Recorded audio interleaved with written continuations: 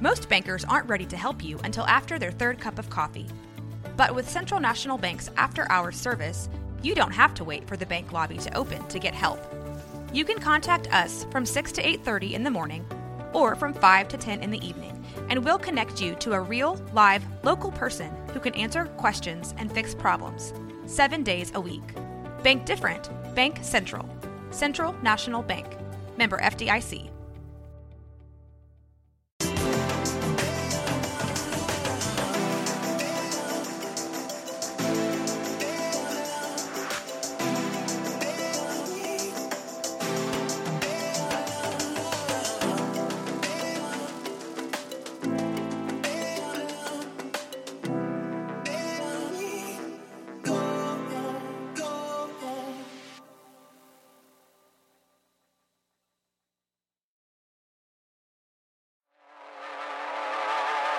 Sanders with a lot of time. Throws it out to the right side, has a completed pass to Travis Hunter, and Hunter's still on his feet, dancing around, making a gain of 17. This is 365 Sports, powered by SicEm365.com.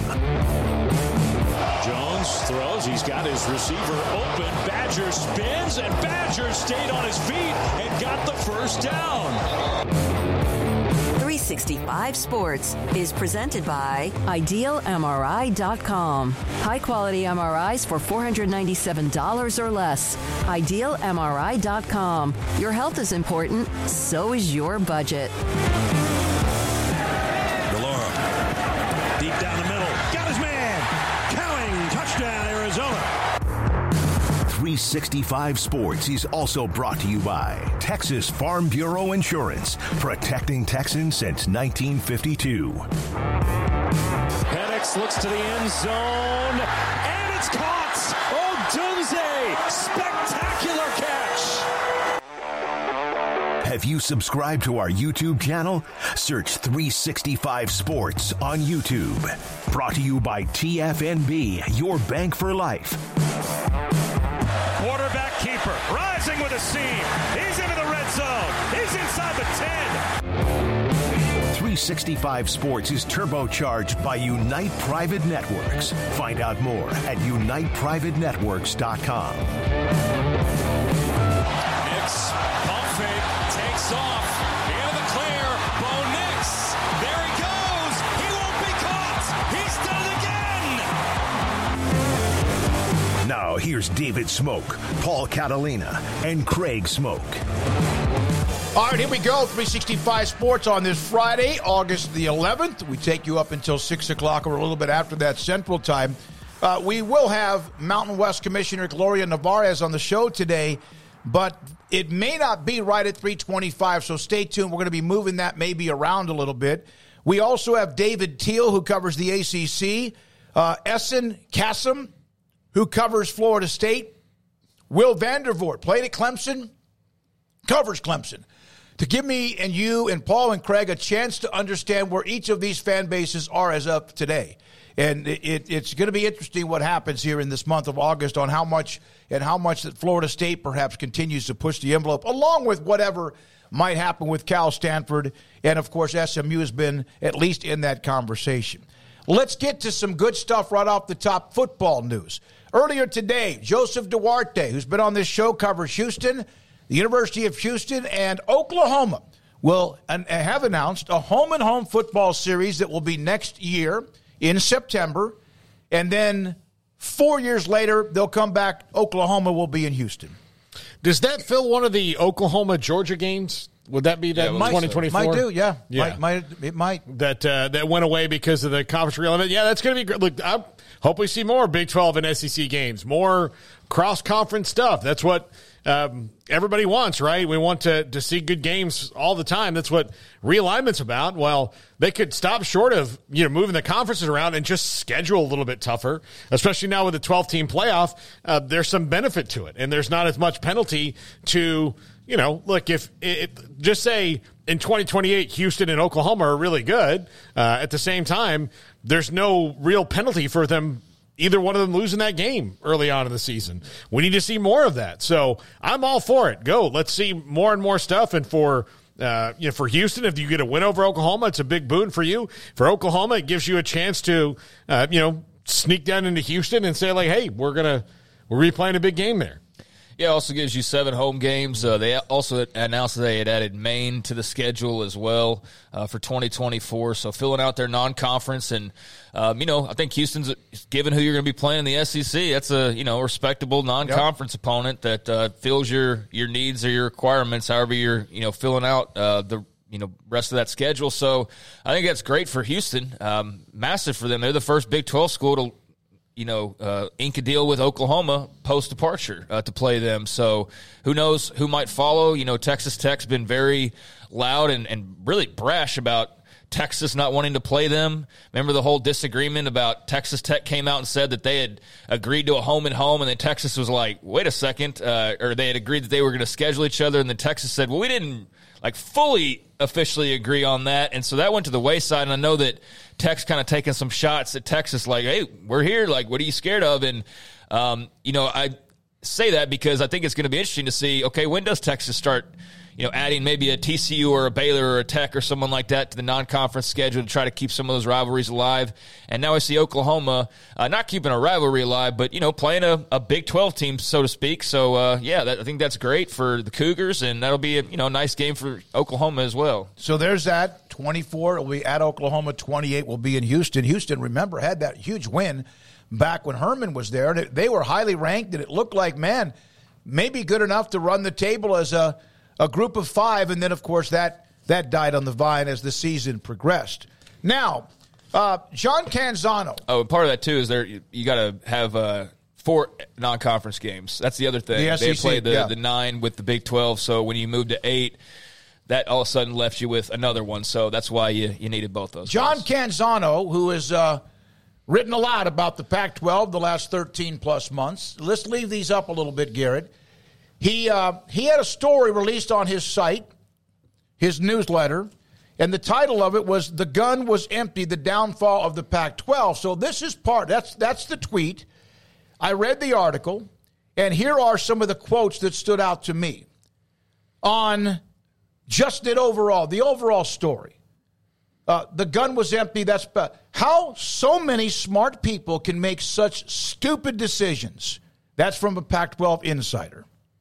All right, another one.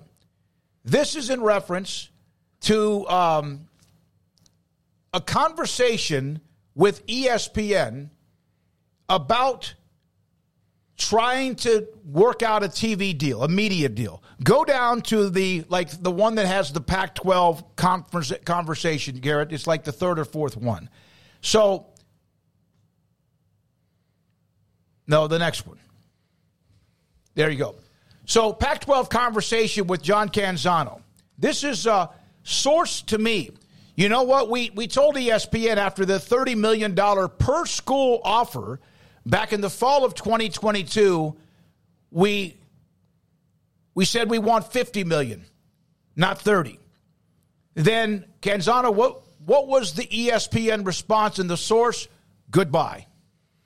Yeah, there you go. There's your first mistake. And then once you got the no on the $50 million, do you not go back and say, well, what about 35 and then 40?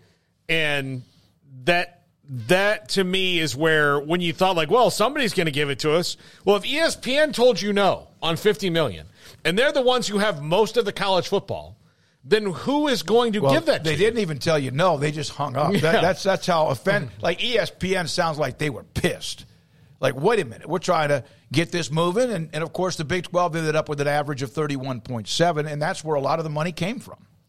Yeah, I mean, that's, unfortunate for them. I feel like we keep, every day, new shovel of dirt on the Pac-12 and how they handled all this from every direction. And now even the folks who were really their support system throughout the entire last couple of years are, turning the shovels their direction now. Not that he nor others didn't, along the way make mention of some of the pitfalls and the mistakes that they made, but now it's just glaringly obvious because now they've had so many fractures become public to where you can't tell everybody, no, we got a TV deal coming still. No, we got just trust us. Oh no, y'all are y'all are the liars. We've got a TV deal coming, and then, just keep doing that and expecting somebody, I guess, to eventually forget about it.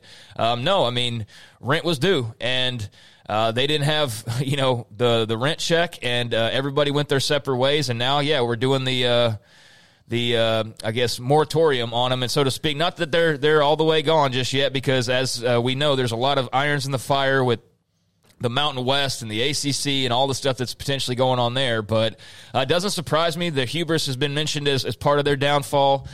Just not being realistic has been mentioned. A lot of different things could be mentioned. But, when that's kind of how it starts off, apparently, is you're offered 30 and they say 50 and you're that brash about it. Well, I'm not all that surprised that that's how it ended up, the way that it ended up in the end. And maybe even though, as even was written in The Athletic, how the networks kind of went back to Fox, to Pac-12 at the end with like mini-type offers as far as it. That's why ESPN never got back involved. Fox, because they're so in as ESPN is with various conferences. Now, go back to the Doug Pearlman. He was like the guy brought in as a kind of a consultant, so to speak, on the media deal.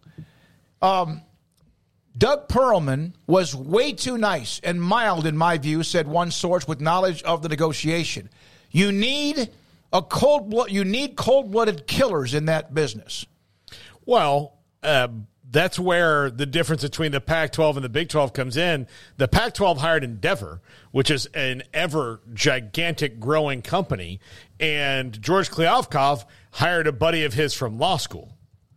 Like those two, that's where the paths diverge in the woods, so to speak. And so that's why they were able to cut in line, is because Brett Yormark said, okay, who do I hire? Who do I get involved in this to help us with our media negotiation? Well, how about this gigantic company, full of people who are, trying to take over the world right now? Let's do that. And George Kliavkoff was like, well, I know this guy from law school.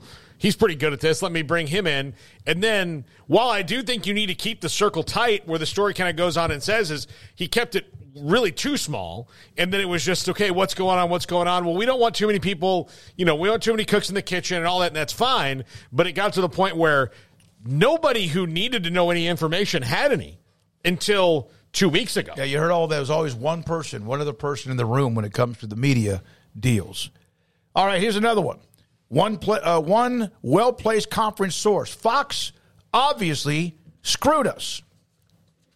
I would argue that after the initial ESPN offer in the fall, that ESPN was no friend. No kidding. Goodbye, click. So there's another part of this story. Well, I mean, look, Fox has got they're heavily invested in the Big Ten. So when the Big Ten, whose network is owned and run by Fox, took two of your schools, why would you think of them as an ally going in the first place? That would have been tenuous at best. That's where it's like one of those things, if you like sat down with somebody during all this process and like, well, we're going to talk to Fox, and like, do you really think that they want to talk to you? Because they kind of just told you what they wanted and left a year ago. Yeah, going back to the comment about how all these smart people, like, I don't know how that was worded or whatever, but I got the gist of it was, how could you have so many smart people and be making such dumb or just, fateful decisions? And I wish I had an explanation. I mean, instead of maybe mocking people or talking trash, you would have listened a little bit and not just dismissed everything as conspiracy or Endeavor-driven or whatever, and you would have heard all of the exact problems that were being laid out that were directly on your doorstep that you chose to, I guess, dismiss as something else, some agenda, and instead, at the end of the day, all the stuff that you were told that turned out to be true. I mean, one thing Canzano pointed out, Bob Thompson, what was he saying to us when he first started to be a guy on this show, and then everybody else started talking to him as well? He was very clear in his messaging about the Pac and what he thought, and Canzano pointed out that at one point in time, way back, he said, what's the Pac-12 worth per school? $30 million. What were they then being offered? About $30 million. What were they demanding? $50 million. And it's like, read the room, buddy.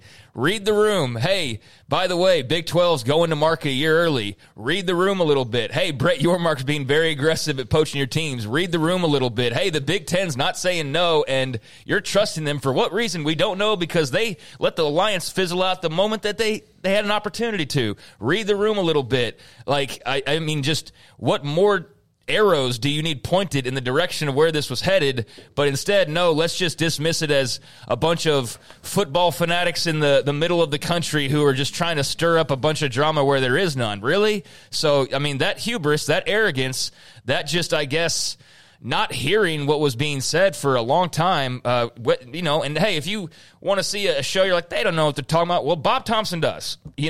Patrick Crakes, they have a little idea of how the TV business works. So, at least maybe take into account that there's a little droplet or two of information that could, be, useful. How about call up Bob Thompson, one of you guys, and talk to him yourselves? And maybe they did that, but yeah, I mean, none of this unpacking is a surprise. I mean, it was all at their feet. And I know there is some element of this, of the Fox part of it and conspiring and things like that it's probably still going to continue to be talked about.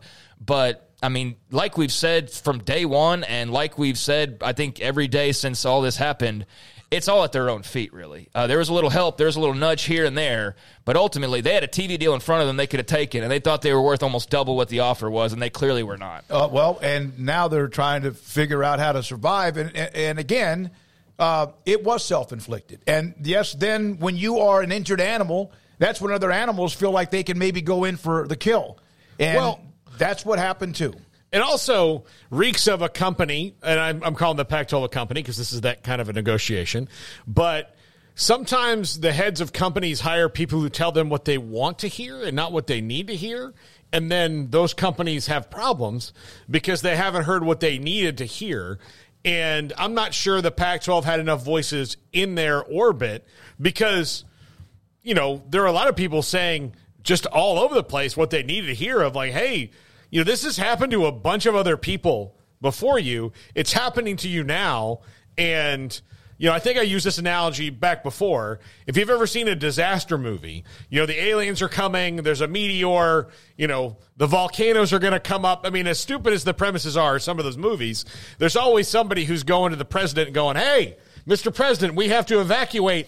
And the president kind of listens to them. And then there's the dude who tells the president, like, no, Mr. President, that guy's a crackpot, and then sends them out the thing, and then the White House Independence, and then the White House blows up, and you're like, oh, okay, well, should have listened to the crackpot, as opposed to the yes man. Yeah, and it's just, it's not even like so much about Big 12 fans or whatever. It's just, the writing was out there. I mean, it was very clear. I mean, the discussions, and here's the thing too, is like, we're talking about it, and then at one point, like, when every major media outlet is suddenly talking about, is that not a sign that maybe there's, if you want to dismiss this person or this, avenue or this, show or whatever, like that's fine and totally you're right, even though we know from comments that were made that, people like Kirk Schultz were listening to this show and others.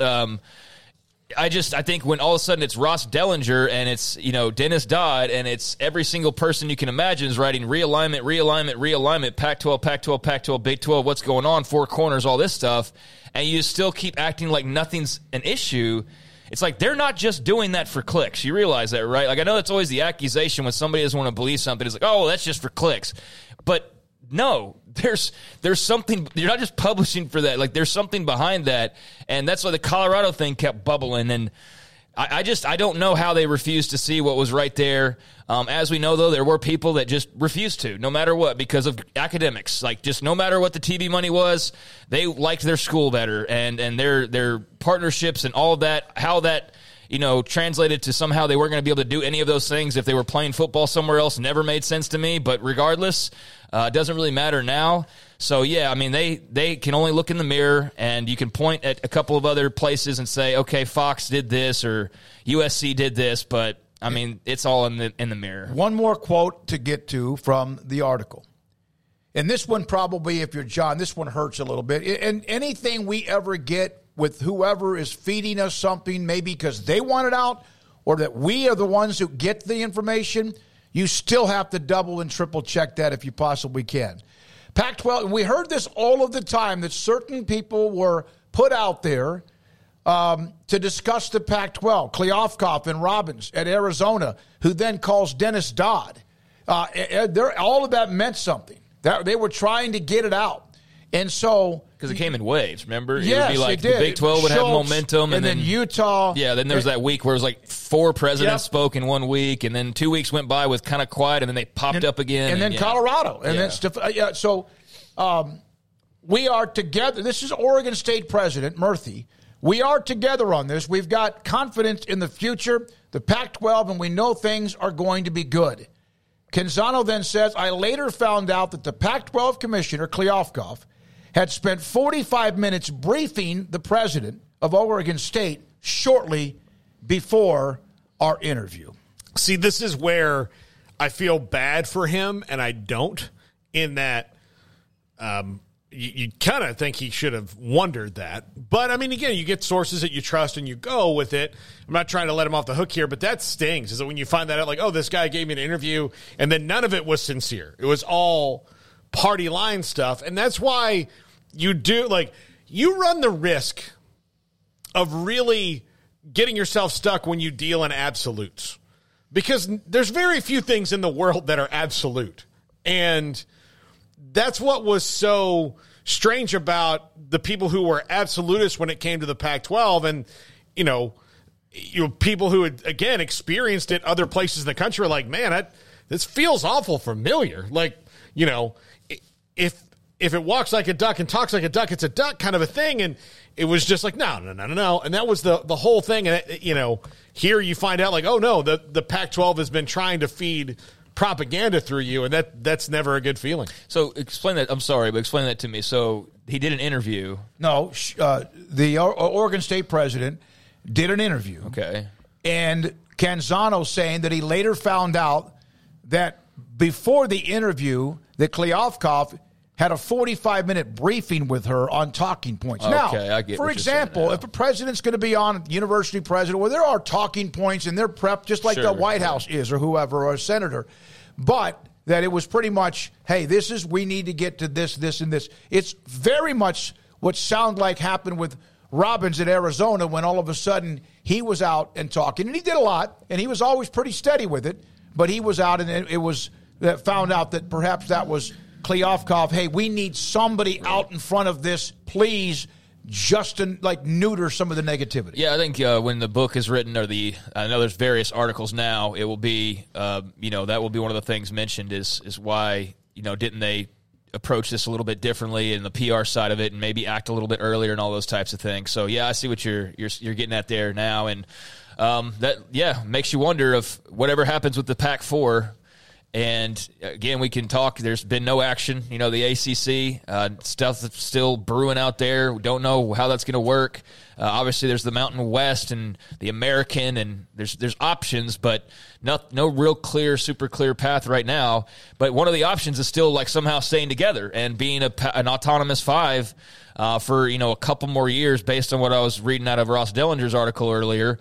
Is that a status I believe would maintain for a 2-year period, and then rolls off, and they clearly would not be in a position right now to be in an autonomy 5 moving forward without that maybe a little buffer stretch there. But if you are those Pac-4, I mean, he's still in charge. I mean, I guess he's still the commissioner, so to speak. But if you're going to stay together, then I don't think that's going to be a relationship that stands the test of time, given what all's out there and what we're discussing right now. So, yeah, a lot of moving parts still and a lot to figure out. And I really just remain very saddened for Oregon State and for Washington State and, to a lesser extent, Cal and Stanford, because I think they're going to be presented with better options ultimately, or be better off, than the other two because of their situation. So, yeah, that just sucks that people were getting played. I just got an email. Earlier today, Gloria Nevarez of San Diego State Mountain West called Paul, had her times mixed up. It looks like we're going to have to push her back. I hate that. Hate it. But she made a mistake. We'll try to see what we can do. Most likely have her circle back with us on Monday of next week. Now, a few more things to get to. Who knows what happens between now and then? Yeah. It might actually be better timing. Who knows? Mark Schipper, fifth down college football. I saw this morning. I'm kind of just combing through some of the timeline as you wake up. And I'm deeply ambivalent about Cal and Stanford. They've all been invited this reckoning, and now it's come. Elite universities, beautiful campuses, but both surrendered generations of fans to the NFL while scorning, mocking, and turning their noses up at big-time college sports. Ye shall know them by their fruits. One other quote from him, and I believe there's not another one there, Garrett? Yeah, it's these two. The next two. Okay. I can't. Okay. Hold on just a second. I couldn't. I saw the other one very clearly. This one. So he talked about them being. He's very ambivalent to that. Ambivalent. Had Cal and Stanford kept caring about college football and college basketball like they did in the 40s and 50s and early 60s, the Pac-12 still would stand beside their former peers in the Big Ten and SEC as they had for the preceding 8 years. The Bay brand went from luxury yacht to a dinghy. I mean, he's right, but, that's just pouring on, really. I mean, I understand the messaging, but I feel like everybody's pretty much identified, the hubris. That's what was their downfall, and that's well documented. That's now in Sharpie on their, potential death certificate if it gets to that point. So, I mean, yeah, he's right, but I think he's just saying what everybody else already kind of knows and has said at some point or another these past few days is, again, as we started off the show, this is a conference that thought it was worth $50 million per team when everybody told them it was 30, and they, were flippant about that or thought that, they were still right and everybody else was wrong and, pushed this thing all the way to the brink of almost extinction. So, I mean, yeah, but that's just, again, I feel like that's just piling on, really. I mean, we've established they were arrogant. Cal and Stanford, are still displaying a little bit of that because obviously they're going to be selected. Like they don't want to go to the Big 12 per se, whatever. All that's very clear. There's a little bit of elitism that went on. All that's very clear. So yeah, we can keep talking about their arrogance, and if that makes everybody feel better, that's great. But I'm at this point kind of feeling for their fan bases because they keep piling on, and they didn't do anything wrong. But yeah, I mean, he laid it out there like a few have, and again, it goes back to the mirror and this whole situation. That's where it starts and ends. Thank you to everybody that's already joined us today. Those of you in the chat room, text line 254-339-1122, and also listening on the app sponsored by Alan Samuels in Waco. From Trey Smith, things are trending. He covers the American Conference, media credentialed, trending towards the AAC getting all four or none at all. Hardest part of realignment is the fluidity. Things change by the hour. Stanford, the ultimate domino. If ACC is a no, if any final Hail Mary to the Big Ten is a no, then let's party, and Oresco is on his A game right now. Well, I mean, that's someone who's very well thought of, Mike Oresco, in the college football world. I think that or the Mountain West are their best options right now because I don't think the Big Ten's calling because I think they could have just done that last week. When they had vetted Oregon and Washington already before. You can't tell me that they didn't. There's a reason they didn't vet Stanford and Cal, or they didn't get down the road with them because they could have said, to me, what's the difference between 18 and 20? You're having to blow everything up anyway. If you're adding these schools, I think that they're going to have to, again, get over what they thought of, well, we've got this big, academic conglomerate, and if we can get here and here, look, the Americans got Rice. The Americans got some really good schools in it. It's got Navy, SMU. So it's got good academic, schools in it. And maybe, just maybe, you need to realize this is not about that. And here's the deal. If you're Stanford, you can be, and Cal, nobody's going to take away your grant because you're playing football against Tulsa. If you're doing the work, you're doing the work. I don't understand. I know you have these things that may have fallen apart, but if you're already down the road and you're doing this research or you've got this, nobody's going to say, well, Stanford, you're lower now because you've got to play a game against UTSA. We're sorry. They're not. So that's all in your head. It's funny that you mentioned Tulsa, though, because that's where my mind was like, hey, here's Stanford traveling to Tulsa for a football game. That's just I don't think was in anybody's cards, but I guess that's something that's potentially out there. I mean, as far as markets go, and I know, again, they don't go exactly together. But, I mean, in the American Conference right now, you've got, Memphis, and you'd have Dallas, and you'd have Philly, and you'd have Tampa, and you'd have Tulsa's actually a pretty big city, but I know that's not maybe like the other ones that I mentioned, but it's not a small city by any stretch. You got Charlotte new to it. Florida Atlantic is Miami-esque in a way. You've got Denton, which is not. It's a little farther outside. It's not DFW, no. But it's North Texas. It's like Humboldt to Houston, or something like that. Yeah, it's not DFW, but it's the whole thing's one big huge right. city. Yeah. Birmingham, which is a college football hotbed, so there's a mixture of cities there. But yeah, it's not anything that Cal or Stanford signed up for. So if Maresco was able to pull that off, and that'd be awesome for the American Athletic Conference, and he would. Be a guy that has a big hit after being the guy who earlier this year, or what was it, late last year, whenever he was coming out with a statement talking about the strength of the American and, how they were tired of the Power 5 label not being, or the way it was being applied to certain schools and not to, the American. They didn't like that. And he's been outspoken. So if he were to, walk into this situation and grab Cal and Stanford, that'd be a huge coup for him. And we have to give him some props, but there's a lot of irons in the fire because that's, if the ACC decides not to do anything, and if the Big Ten decides not to do anything, and if the Pac doesn't stay together, and there's a lot of levers that still need to be pulled, but the American seems to be in a good spot if, the right moment comes for them. Bobby B. Tulsa has 1 million people. I didn't know that. It's a big city. It's a big city. All right, one more thing. When I was there. Speaking of ACC, Ross Dellinger. The media companies understand what makes fans love college football. That was the question about what's going on. No, go back to that one.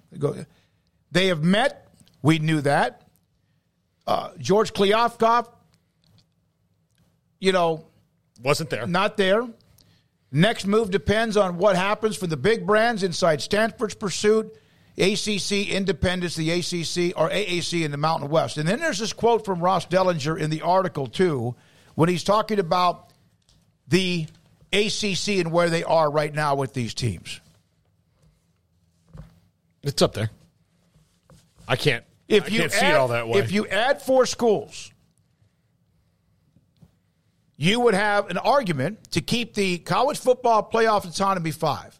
That's from a Pac-12 source, but it would be an uphill battle. Seemed like a lot of negatives. It is. Take these 2 comments from 2 different administrators at AAC schools where programs earn about $8 or $9 million a year in distribution. The fear is that Stanford and or Cal would eventually go to the Big Ten and they'd leave us behind. Why is their deal better than what we have now? So some of the positives, of course, restarting the Pac-12. You're joining the conference, one of the most storied brands in college sports. But the most notable plus is that the league, if preserved, has millions coming from the NCAA tournament cash. They do, but it's not a lot of money. Like it's when you break it down, it's like $1 to $2 million per team, and that's not going to ultimately do much for you. And that may be per year, but I mean, still, that's not that's a 3-year stretch. That's not something that just continues on, infinitely. So. Yeah, you're getting some more money, especially for the smaller schools. You're getting more money than you typically be getting, but it's not like striking it rich and a gold rush coming your way. But yeah, I mean they're dangling like there's discussions about Power 5 status and what that's going to look like, and a lot of that hinges on how this goes the rest of the way. But yeah, I mean there's a way to see why keeping the pack together would be tempting for some of those schools, but to pretend as though it would remain as we've known it would be foolish and would not be anywhere close to the truth, even if there are 4 original members. So, yeah, it's a very interesting situation with a lot of different potential outcomes, and one of those is likely moving to a Power 4. So is that on the minds of Tulsa or Temple or these American schools or these Mountain West schools or whatever, that, hey, we're going to go, and then it's just going to be basically like where we are, but with 2 to 4 bigger teams, but still not going to have an automatic invite, past a certain point, not going to have, that autonomy, power. So is that worth all of the shuffling of the chairs? That's a question that they'll have to answer. But I could see where that might be appealing given, one's individual circumstance, those millions of extra dollars in basketball money, even if it's not, life-saving, life-changing money. It could be, program-changing money for a couple of those schools. So yeah. The only way I could see the Pac-12 making or the Pac remaining is like just say a merger with the Mountain West where the Mountain West just all agrees we're going to call ourselves the Pac now. We're going to forego all these things and these exit fees, and we'll just sign a contract that wipes that away, and then we're going to join up with the Pac-4, and we'll be the Pac whatever now, and that guarantees us an autonomy conference. But I would think the other autonomy conferences would have something to say about that, where they'd be like, well, you can't just pull a rabbit out of your hat and say everything's still good, right? Sankey and Petiti would, and I think you're marking them, and Phillips would too. Yeah. Now they can't stay at a lower number of schools. Was it six schools for 2 years? Mm-hmm. And so there's that possibility. You'd add, let's say, SMU and San Diego State or something, right? And you'd be complete. But again, you're really at the mercy of everybody else, because what does the ACC do? What does the Big Ten do? And what does the Big 12 potentially do? Like, they're not just – I know what was said this week on this very show by Jamie Pollard and on this very show by Mack Rhodes, two of the athletic directors in the Big 12, basically saying we're done. Like, there's no more TV money. We're done. They said that on this program in the last few days. But, if something were to shift, I think, you'd still be out there on the hunt and on the prowl, and there would be some teams like in Oregon State potentially that would be worthwhile to you. And so, I don't know, like, in this case of when does that domino drop that proceeds to cause all of the others to drop? You know what I mean? Like, I guess the ACC, would that be first, or I guess the Pac would be first, but they've got to ensure that nobody else is leaving. So it's just it's a weird deal, man. But, at some point you're going to have to make a decision. And as you mentioned with that clip earlier, as I talked about, like, George Kliavkoff isn't talking with those four schools, or they met without him. And whatever you do, if you are going to stay together and keep your autonomy status for a couple more years and then, just do what you do after that, there's still always going to be that threat of those schools, Cal or Stanford, leaving in the mind of those newcomers, right? And who's leading it? But can they leave? Well, no, that would not be a granted right. Yeah. So, you still have no TV deal. You have, all that's got to be taken care of. So you don't even know what the money actually looks like. And there's the whole thing with Kliavkoff. You're going to have to go find a new commissioner, because they're not going to want to continue to operate under him if they're already meeting separate of him to figure out what they want. So there's a lot that I can only imagine if you're Pat Chun and all these other leaders out there right now who are scrambling. They've been out doing the media rounds the last couple of days and whatnot, but there's a lot to try and figure out. Speaking of the college football playoff, Craig, you and Paul discussed this a little bit earlier about did they get that spot? Dennis Dodd today with a story on CBS Sports, and basically cold, hard numbers on what consolidation has wrought in realignment. One nugget in both the NCAA Constitution and college football playoff. Essentially, one vote could keep a league from an autonomous status. Autonomous is the 5 school or 5 conferences and everybody under their umbrella. Yeah, exactly. So the other 4 and Notre Dame conferences, and Notre Dame would have to go, we're fine with this plan that you have. And at this point, I don't think anything is guaranteed, especially when you could essentially create another playoff spot for one of your guys. And that's really what all this is about, right? Anyway, is every man for themselves? Oh, yeah. No, absolutely. So where after 2 conferences have raided the crap out of you, and nobody's really been there to stick up for you in the room anyway, why do you think everybody's going to be altruistic now because they feel bad? Mm-hmm. Because they said in the media that Cal and Stanford have to have a place in football. That's some of the Jack Swarbrick comment that got a lot of play yesterday. And, again, what's being said out front is not necessarily what's being said behind closed doors. I think the actions of the last, couple of years have proven that. So, keep your head on a swivel and don't trust anybody. It's hard to imagine a scenario where no matter what the Pac does, they're going to remain a A5. I don't know how, if you're the other, particularly the 2 that have kind of been the ones, pulling the strings behind the scenes with the TV networks, at least the way it appears, or the ones that are expected to be the big power 2 eventually. Seems like killing off one of the 5 would be in their ultimate best interest and kind of part of the grand master plan, so to speak, if you're a believer in that's where it's all going anyway. So, I don't see why they'd suddenly be throwing life rafts unless everything we've come to know is opposite of what it's appeared to be all along. Which is what Sankey, remember, we discussed this earlier in the interview with Feinbaum, that circumstances have changed when it comes to how many of the conferences get an automatic, or it will be the top 6 conferences. Is it going to be, how are they going to do that? Now, I want to do this before we break and come back with Josh Neighbors. Maddox Kopp is a quarterback at Miami. No, Colorado. Colorado. He put this tweet up last night. Incredibly disappointed in the NCAA denying my waiver today. Another case of the NCAA trying to save face and not care about student athletes. 1, I have learning disabilities, and accommodations evaluations were not made available to me at Colorado. 2, my decision to transfer was made a day before the NCAA eliminated the no participation opportunity for immediate transfer. And 3, I'll read part of this, Coach Prime, Deion Sanders, made it very clear that holdovers from the previous team were not welcome and it was best to leave. Now, I want to go to 1. My academic counselor left mid-year, as did my head coach. I struggled alone. He has learning disabilities, and we understand that. But wouldn't he have asked Colorado about that before he enrolled there and transferred from Miami? He had one. That's what he's saying. He had one, they left. And they have not replaced that person. His coach got fired, and the learning counselor left mid-year. Okay. So those things happened. I think that's not particularly germane to his argument. No. I think the 2 things that are key here is, in reverse order, his coach basically told him to leave. Yep. And then he did that, and then a day after, the NCAA changed the rules. Okay, here's what, and I get it. And I also know that every story can be a unique story. But that's why you need to be more careful when you transfer the first time.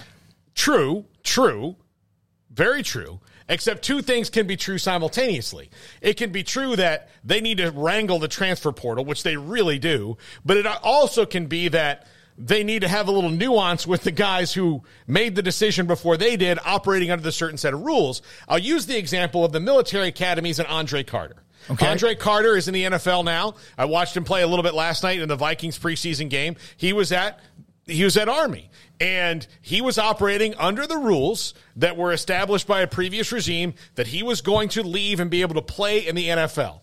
They changed the rules midstream.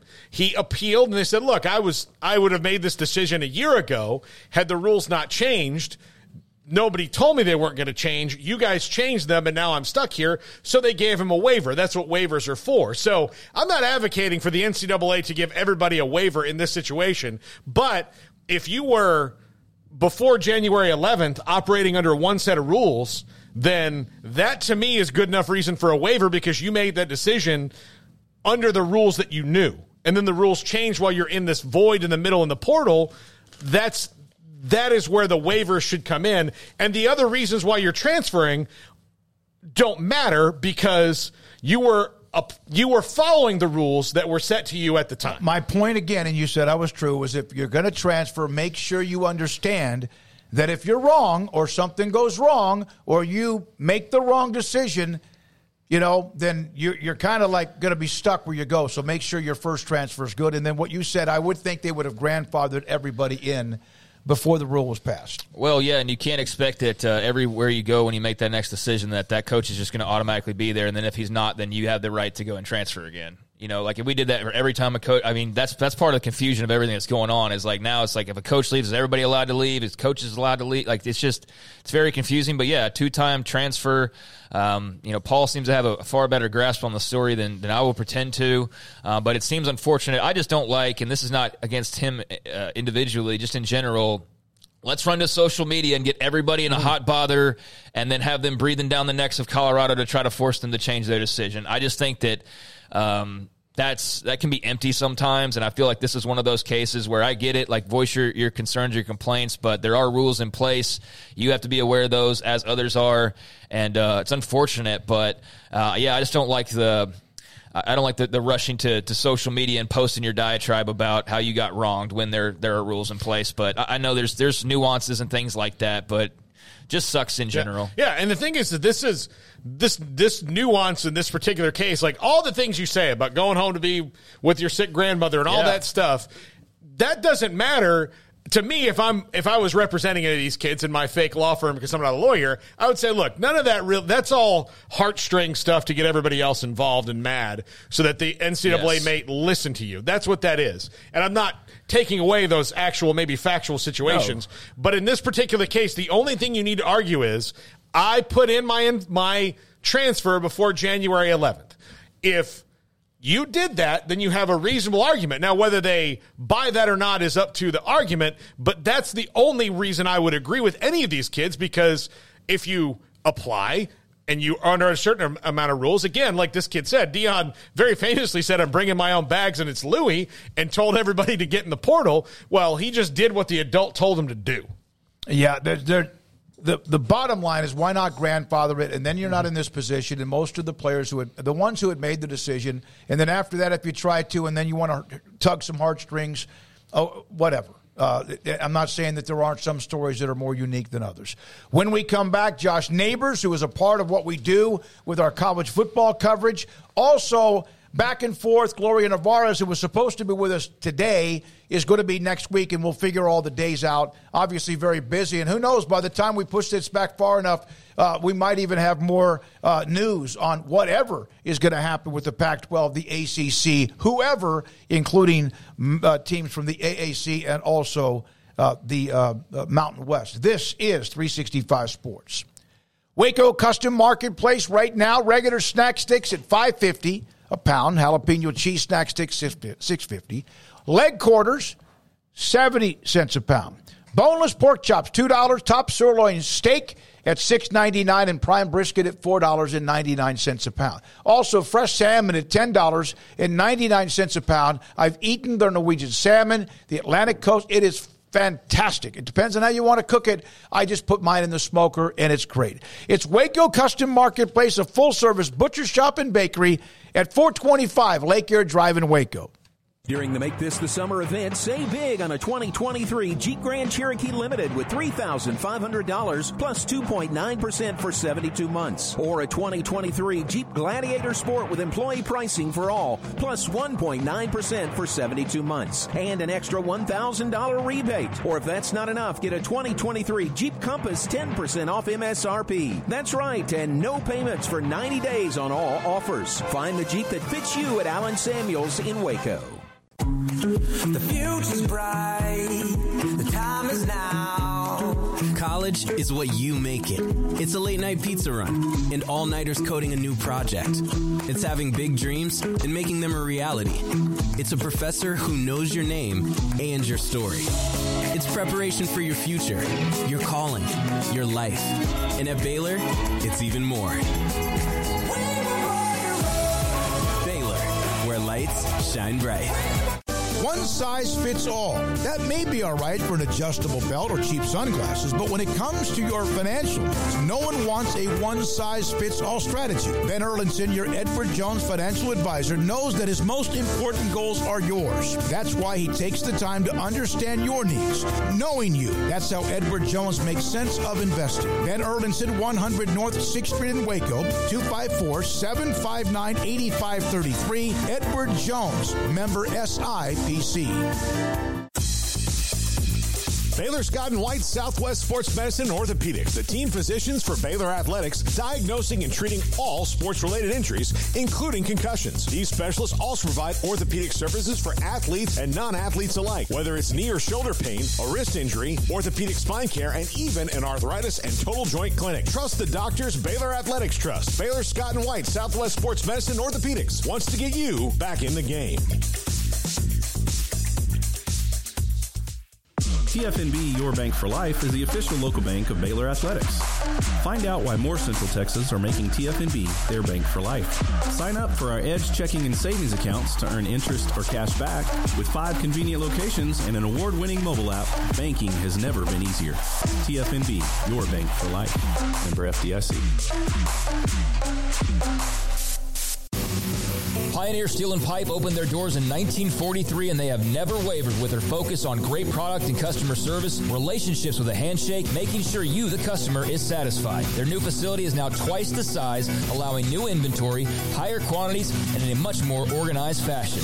In addition to the long lengths in tubing, angles, channels, rods, and flat, Pioneer Steel and Pipe now offers several shorter, more convenient lengths of material already cut. Their 2,500 square foot showroom has over 1,000 new products in stock, new welding supplies, hardware, quickcrete, and do-it-yourself components for any project, whether you are a professional contractor or weekend warrior. The new facility is designed to make your loading experience faster and more efficient with easy drive lanes around the building and much more room to get your trailer loaded. Our location may have changed, but our values haven't, and our relationship with customers goes much farther than just business. Pioneer Steel and Pipe on Loop 340 and Highway 6 and just east of I-35 in Waco. Parenting is full of surprises. You never know what to expect. So after our son was born, I called my Texas Farm Bureau insurance agent to set up a life insurance policy in case something happened to me. Sawyer is now 2. And we'll soon have a sister. There's no one else I would trust with protecting my family. Stop by and see our agents at one of our 3 McLennan County locations. Coverage and discounts are subject to qualifications and policy terms and may vary by situation. This is 365 Sports. The 3 o'clock hour is sponsored by Waco Custom Marketplace. Meats, sweets, Texas treats, and a cut above the rest. 425 Lake Air Drive, Waco. Here we go, 365 Sports. Josh Neighbors, one of the talk show hosts we have under the umbrella of what is SicEm365.com, 365 Sports. He does the Neighborhood Watch, and he's with us on 365 Sports. Josh, what are your thoughts about the Big 12 at 16, starting next year, of course, with Texas and OU out the door? What are your thoughts? Should they stop, or do you feel like they should still look to expand? Yeah, great to be on with you guys. Nice to see you all again. I think so. I'm good with 16. I think it's a strong number. You know, there's some folks that believe kind of there is a strength in numbers, and so you might just want to add more schools for the sake of having a larger voting block or more, influence. But what does that really mean? You know, who are the players that you're getting at that point?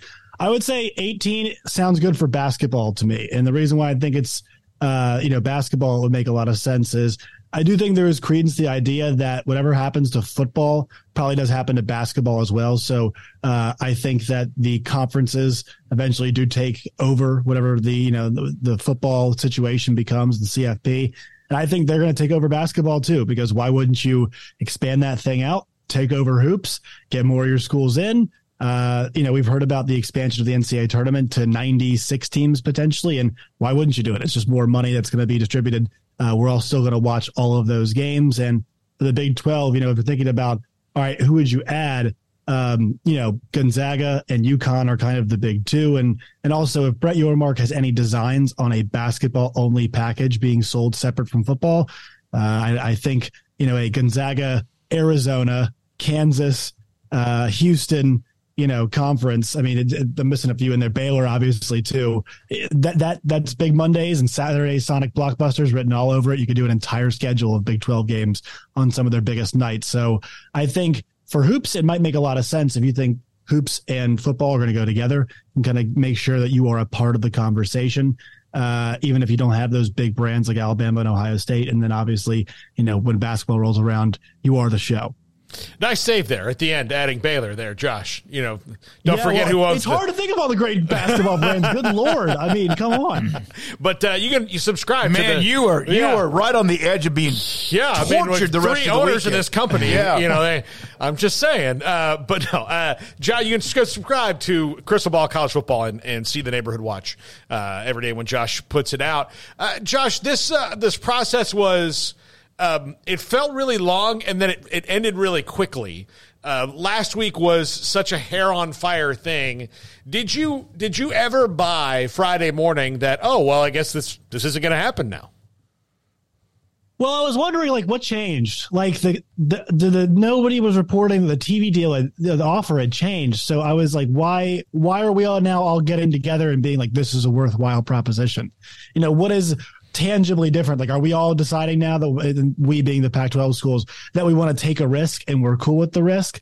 I mean, it's just too much money to, look, if you're making $50 million a year off the TV deal and, there's a risk, you could go to 70, 80, like, sure, maybe you take a risk. But if we're talking about you starting in the 20s and you hope to get over 30s, like we're starting to talk about potentially a third of the revenue there. That's a lot. That's a pretty substantial risk. I mean, that's talking about, we're not talking about extra support staff to hire. That's like, important people. That's student athlete experiences. That's facilities. That's all of the things that help you recruit, help you bring in athletes and coaches and retain those athletes and coaches and all those things. So to me, I was like, what tangibly changed? But I wasn't surprised because there were so many different agendas that when the reporting came out, Oregon and Washington, no-showed or basically said, hey, this is what we're going to do. I wasn't really surprised by that because everybody kind of had their feelers out in different places. And why would you come back together and say, you know what, it's better off we all just take the risk when you have other options that aren't as much of a risk? What do you think about the college football playoff going to 12 teams here pretty soon? There were, of course, the 6 top conferences who would get the first bye, or not bye, but get in. What do you do with the Pac-12? I mean, we know they can still grow, or they can morph into something else, or they might, I don't know, maybe even one of them goes independent. But what would you do if it remains who they are, Cal, Stanford, Oregon State, Washington State, and no matter who they added to them, whether it's San Diego State or SMU or 2 others, what would you do with them in the college football playoff? I think they're going to get kind of the short end of the deal. And I think they, it's just what power do they have? Who is going to be advocating for them at the table? I mean, their big brands are all kind of left the building, and those folks are not going to, I think, advocate for them, in any meaningful way whenever the CFP committee kind of gets formed, whatever it is, the next go around, forget when it's kind of reformed. But I think the dialogue around the college football playoff right now is very interesting because I was very excited about the idea of those AQs. I think it made for the fact that, look, like we kind of know who's going to be around at the very end, but the fact that a Sunbelt team can run the table and go, I think is actually good for the sport. Whether they do well or not, it's kind of up in the air, but like them getting there, I think is good for the sport. It makes it feel like as the gap grows financially for some of these schools, at least the opportunity is growing as well. I think that's about to change big time. I think we're about to get a situation where we're going to get the 12 best teams type deal. And this kind of lends to a really big problem here because think about like the Big Ten. The Big Ten's going to have a situation where you're playing 9 conference games. You're not going to play half the conference.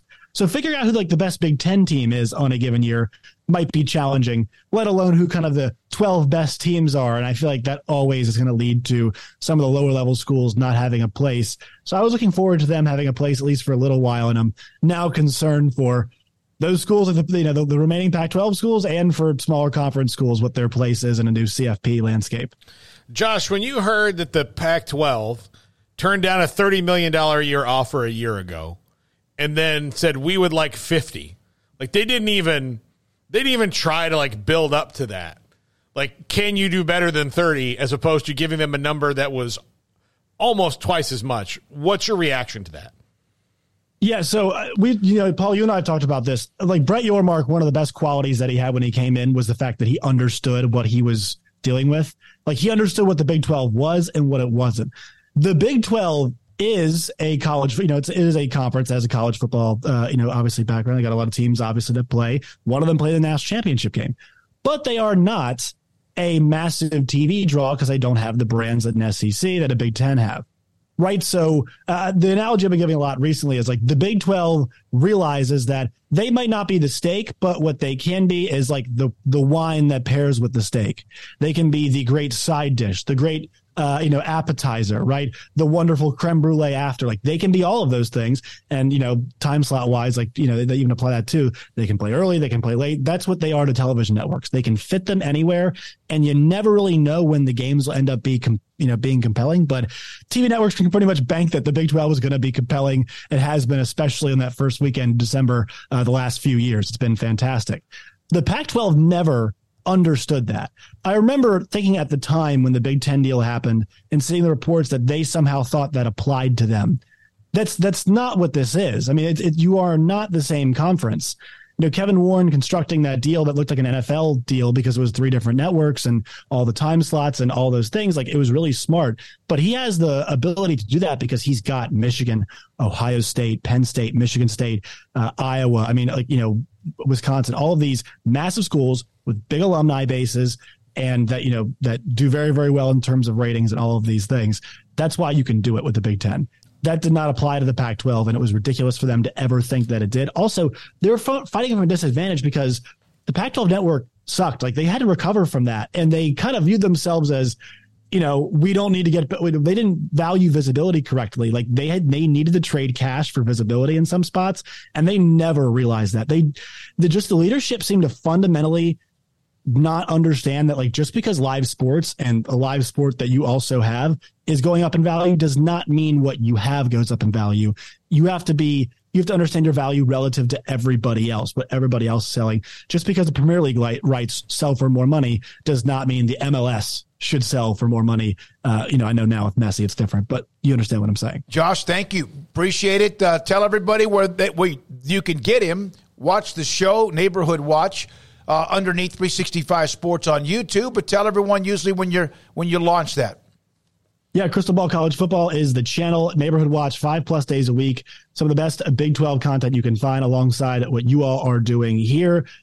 You guys can find us on Twitter at NWPod3 or X, NWPod365. You guys can find me at @JoshNeighbors_. Find the show wherever you get your podcast. And once again, Crystal Ball College Football. Subscribe. We're pretty close to 12,000 subscribers. We're trying to get there before football season starts. Thank you guys for letting me come on. It's always a pleasure. All right, buddy. That's Josh Neighbors with us, 365 Sports football talk show host and analyst. And I want to get to a couple of super chats if we can. Now we'll take the break. We're wide open. I think 4:30. David Teal, who covers the Atlantic Coast Conference from the Richmond Times-Dispatch.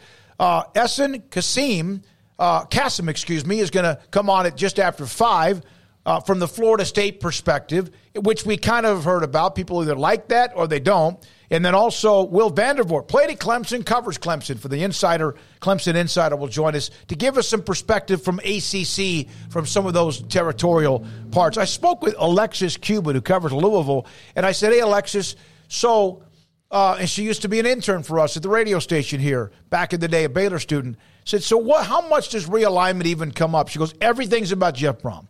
Everything, because he's a rock star in Louisville, played there, star there. Everything's about, I got write 9 different stories about him, different angles. Really, nobody's talking about realignment here that I can tell in Louisville. It's not a part of any of the Q&A, nothing like that, because they kind of know it doesn't matter what they think. Well, and that's not to be me or her being critical of Louisville. It's just truth. They were one of the schools when the 7 schools got together in the spring. I was surprised was not part of that.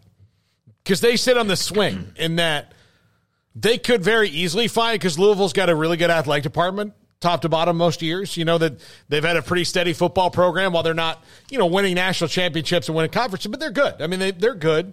They're not terrible. They're not, 2-10 every year. So you've got a good football program. Your basketball program's won national titles and, has, big games and all that and fits really well in the ACC, but they would seem to me to be attractive, especially considering, I think there was a time where we thought Louisville was going to be a Big 12 team back in 2011. Like, okay, that fits, and West Virginia came instead of Louisville, where I thought maybe West Virginia and Louisville should have come together. But again, that was a different administration with less foresight.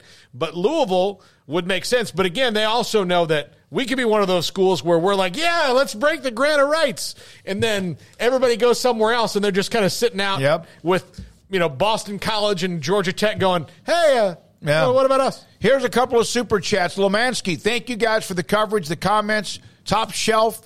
Appreciate the Bob Bowlesby, by the way, and the comments you made about him. This Hawkeye alumnus, blessed to follow Bob after he replaced Bump Elliott at Iowa as the AD. That's from Lomansky. Chris, guys, with all the new additions the Big 12 made, I am wondering what stadium capacity for football and basketball that all members must now grow to. I didn't realize this, and I know the ACC has some private schools. Obviously, they got a lot of them. I don't know. They have a pretty nice chunk. And I was on a station that was talking about the ACC, and they mentioned SMU. And I said, listen, they have money, and it's in a hotbed of recruiting. Their stadium, though, is pretty small, and that's not. People get all offended. Like Baylor's is 44.5, 40, whatever. Some are 110, but it just really depends on who you are, your base or whatever. But I would ACC's got some schools in that 30,000 or 35,000 or 40,000 stadium. I don't know what Ford Stadium's. I would think. What would you think it is? 35, 35, 32. Garrett, you may look that up if you can. I don't know for sure what that is. But Chris, I would think if you're not in or you now are 32. A part of it, 32, when you are a part of it, I think like Wake Forest or somebody might be 32 in the ACC. And if I got the wrong school, don't shoot me on that either. But I know somebody does. So, man, you just 31.5. There you go. It's just. You had to probably meet some of that criteria before you came in. If you're Cincinnati, check. UCF, check. Houston, check. Robertson Stadium or TEDC, TEDC. I don't think it's necessarily about seat size unless it's really small. Because, look, the new schools coming to the Big 12 don't really have that problem. Cincinnati is a nice size state. Like, nobody in the Big 12 has that problem, especially not the schools from the Pac-12. They're fine. They got big, all of them. They're all fine. So I don't think it's really an issue for those schools coming in. UCF's got the bounce house, big stadium. Your stadium needs to be TDECU in Houston's 40,000, which I think is kind of what you want it to be, at least in that neighborhood. Yeah, I would think that 35, like where Wake Forest is probably the lower tier. Like that's the floor of where you want it for anybody. But it also has to be relative to your school and the tickets that you can sell week in and week out. That's got to make sense. Like if you can't sell out 31.5, I'm just saying that because that's the lowest number, then building one that's 50 is dumb. If you can't do that. If you can only really sell out 31.5 at certain times, and look, I say that having been here at Baylor, they had a stadium that was way too big for them for too long. They had famously had the tarp, and when they built McLean, it was smaller. The basketball arena that they're building is smaller than the one they play in right now. By around 3,000 seats. Yeah, so again, it's more about amenities and having the right other stuff, because full stadiums, you're going to get the same allotment no matter what. So just because for example, if you're playing at Texas A&M, the SEC requirements are only you have to give 2,500 tickets to the visitors. It doesn't matter that stadium seats 108,000 and Kentucky's would seat 85. Kentucky's fans are getting 2,500 tickets. A&M's fans will get 2,500 tickets when they go to Kentucky. It doesn't matter. So that's, I don't think that's an issue. And plus, if you look at all the schools that were added, nobody has stadium issues in the Big 12. Nobody has. It's not like Memphis. Houston's is very, very new. It's 40,000. Obviously, the bounce house is new. How old is the bounce house? Less than a decade. Don't be wrong. Do not be wrong. You'll be skewered by the UCF the Knights Twitter mafia. I promise you, and I'm going there at the end of September, and I can't wait. I promise you, it still has new stadium smell. You think so? Yes. I bet you it still has new stadium smell. Yeah, because once they get the old stadium smell, remember the Texas Stadium, which was it was like, the stadium. What Amon Carter used to smell like? Yeah. Oh, yeah. TCU fans know what I'm talking about. Oh, by the way, Lemansky has another super chat. Advice to me from my late father. Better be silent or measured than thought a fool than to speak a lot and remove all doubt. Advice to the Pac-4 commish. I like that. I appreciate that. Lemansky, thank you very much for that. We appreciate it. And we're going to continue to roll along here. At 4:30, David Teal. He covers the ACC. We might even bring him on like at 4:25. Working on the rescheduling for Mountain West Conference Commissioner Gloria Navarez. That we'll do that at some point next week. This is 365 Sports. Ideal MRI in the Central Texas marketplace can help you find out how badly you're injured, how badly a muscle is torn or shredded, or how badly a ligament is partially torn, bruised, and or unfortunately torn. And that can happen in sports all the time. We talk about athletes and sports all the time, and ACL injuries and more. Ideal MRI will find out if it's a torn ACL. They will find out if it's an issue in your lower back with a vertebrae. They will find out if you have something that is torn and or shredded, and then they might find out the good news, something else is the problem, and it's not as bad because the MRI doesn't show that there's any damage. If your doctor is suggesting an MRI for an injury that you have, I would suggest you then tell him. You don't suggest to him, you tell him. Call Ideal MRI. $497 or less every single time or less. They'll help you file the insurance papers. They're amazing. Dr. Rob Maxey in Waco, idealmri.com. Pizza, burgers, and Bears football. There's no place around Waco that serves them all other than Bubba's 33. Come show your green and gold and enjoy some of Waco's best food and beverages while watching your favorite team, the Bears. When real Bears fans get hungry, Bubba's 33 is the #1 spot for ice-cold drinks, hand-stretched, stone-baked pizzas, and bacon-infused burgers. Join us for indoor or patio dining. Bubba's 33, Waco's restaurant and proud supporter of Baylor Bears football. Sick 'em, Bears. Riverbend Liquor and Wine now has 2 locations to serve you. The original on Lakeshore Drive at North 19th Street and the brand new spot in downtown Waco at 600 Franklin Avenue. If you're looking for the best in craft beers or local Texas bourbons, then the original is the place to be. And for the latest trends and online phenomenons, head downtown to the Franklin location. Either way, you're going to get the same great variety, customer service, and speedy experience. Check out both locations on their Facebook and Instagram pages. And if you can't make it to Riverbend, DoorDash is available to bring it to you. Riverbend Liquor and Wine, Lakeshore Drive at North 19th Street, and now downtown on Franklin Avenue. Do you or your kids get nervous about going to the dentist? Stonewood Dental, Dr. Steve Childress, he can help. I've spent a career taking care of patients who as children had bad experiences, and now they're adults that hate going to the dentist. If I get a kid at 3 years old, and they come every 6 months, and it's a happy experience, it's normal for them. Now they have an accident at 6 or 7 or 8 at school. Now they have a broken tooth or a trauma, and they have to come here. They're used to lights, they're used to water in their mouth, they're used to experience, they already trust us. It's amazing what we can do with that kid without it being a negative thing.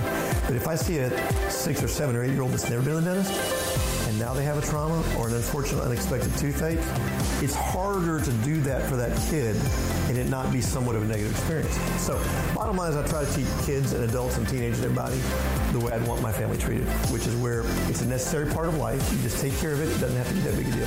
Learn more, stonewood-dental.com. Let Camille Johnson Realtors guide you seamlessly through the process of buying your dream home or selling your current one. Commercial, farm and ranch, or residential, Camille Johnson Realtors can smoothly and successfully lead you through any transaction. With a team of 28 experienced agents who are excited about serving you, Camille Johnson Realtors services the entire greater Waco area. If you're in the market to buy or sell, contact Camille Johnson Realtors, 104 Midway Center in Woodway, or find them online at www.camillejohnson.com. Camille Johnson Realtors, elegant, charming, warm. Welcome home. Stepping into a new pair of boots is great, but stepping into the boots of a U.S. Army officer can also add confidence and leadership skills to your son or daughter's career path. There are more than 150 occupational specialties to help them find the best fit for their future. See all the things your son or daughter can achieve in our boots at GoArmy.com. U.S. Army Waco Recruiting Company, 254-598-8131 or 254-776-1543. This is 365 Sports, powered by Sikkim365.com. Enjoying the show? Hit the like button and subscribe.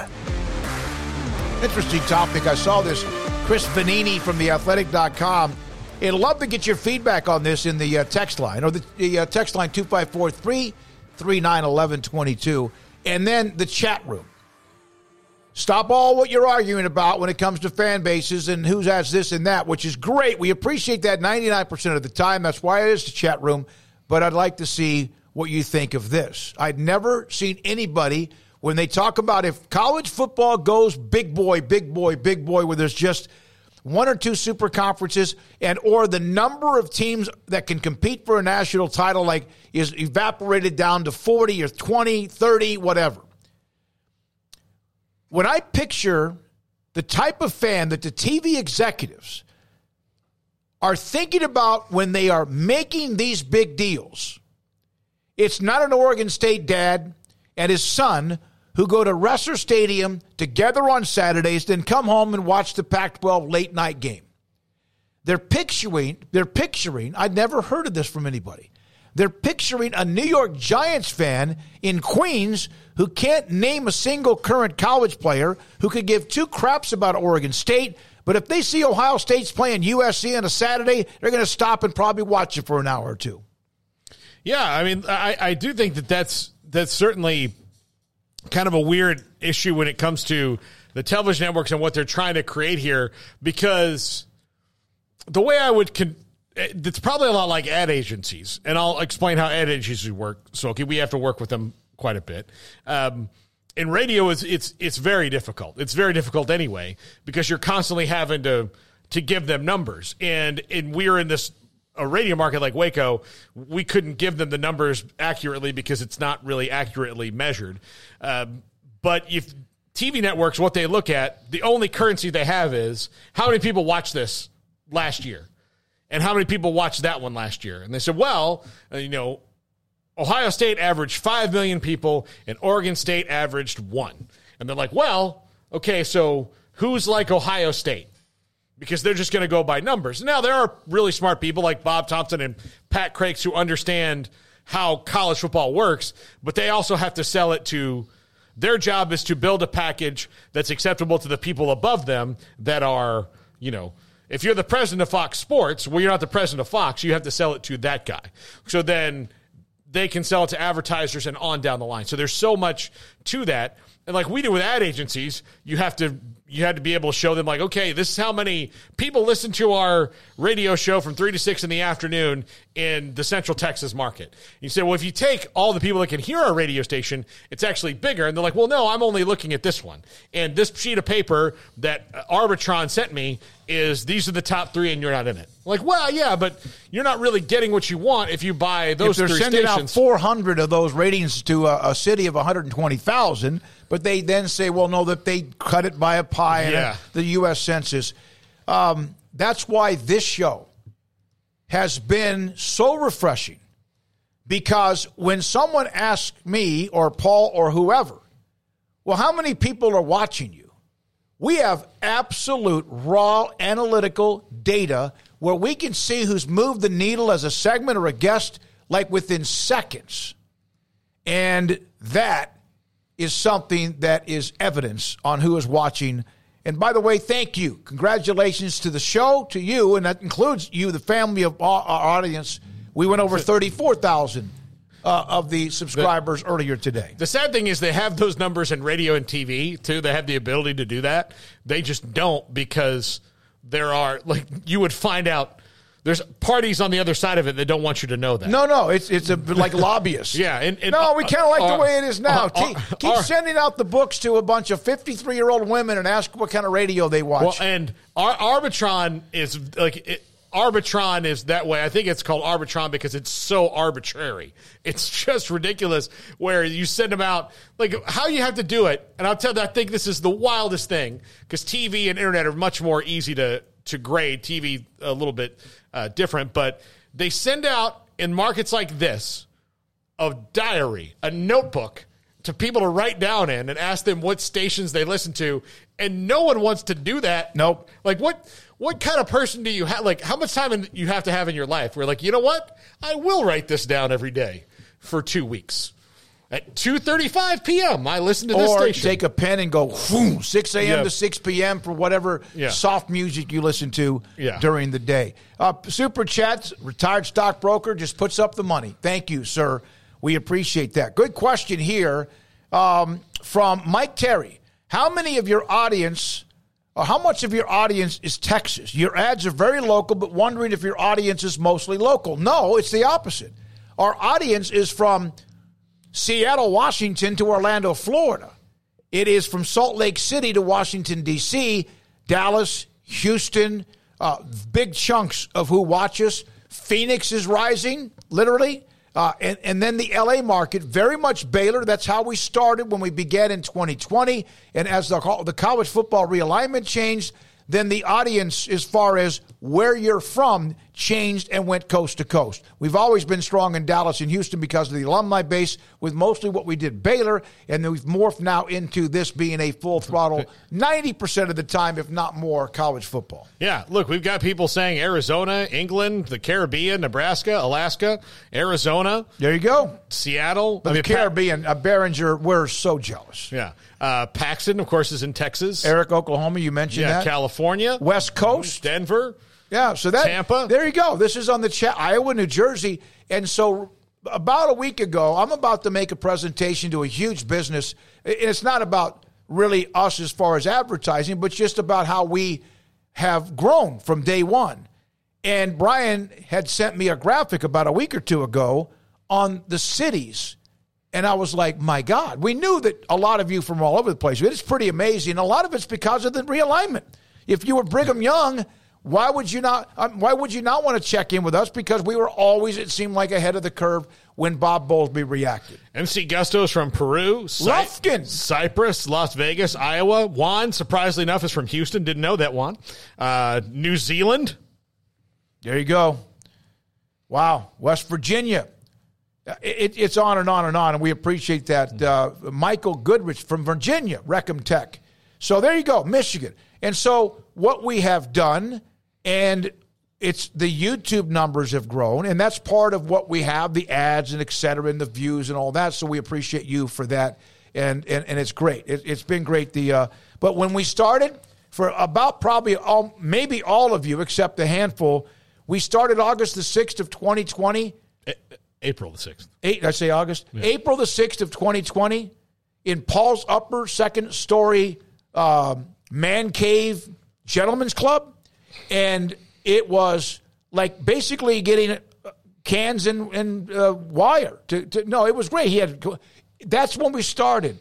And it was like I did have to run a wire from the upstairs to the downstairs. Yeah, that was so college. That was such college dorm stealing somebody's cable. Oh. And that's where we started.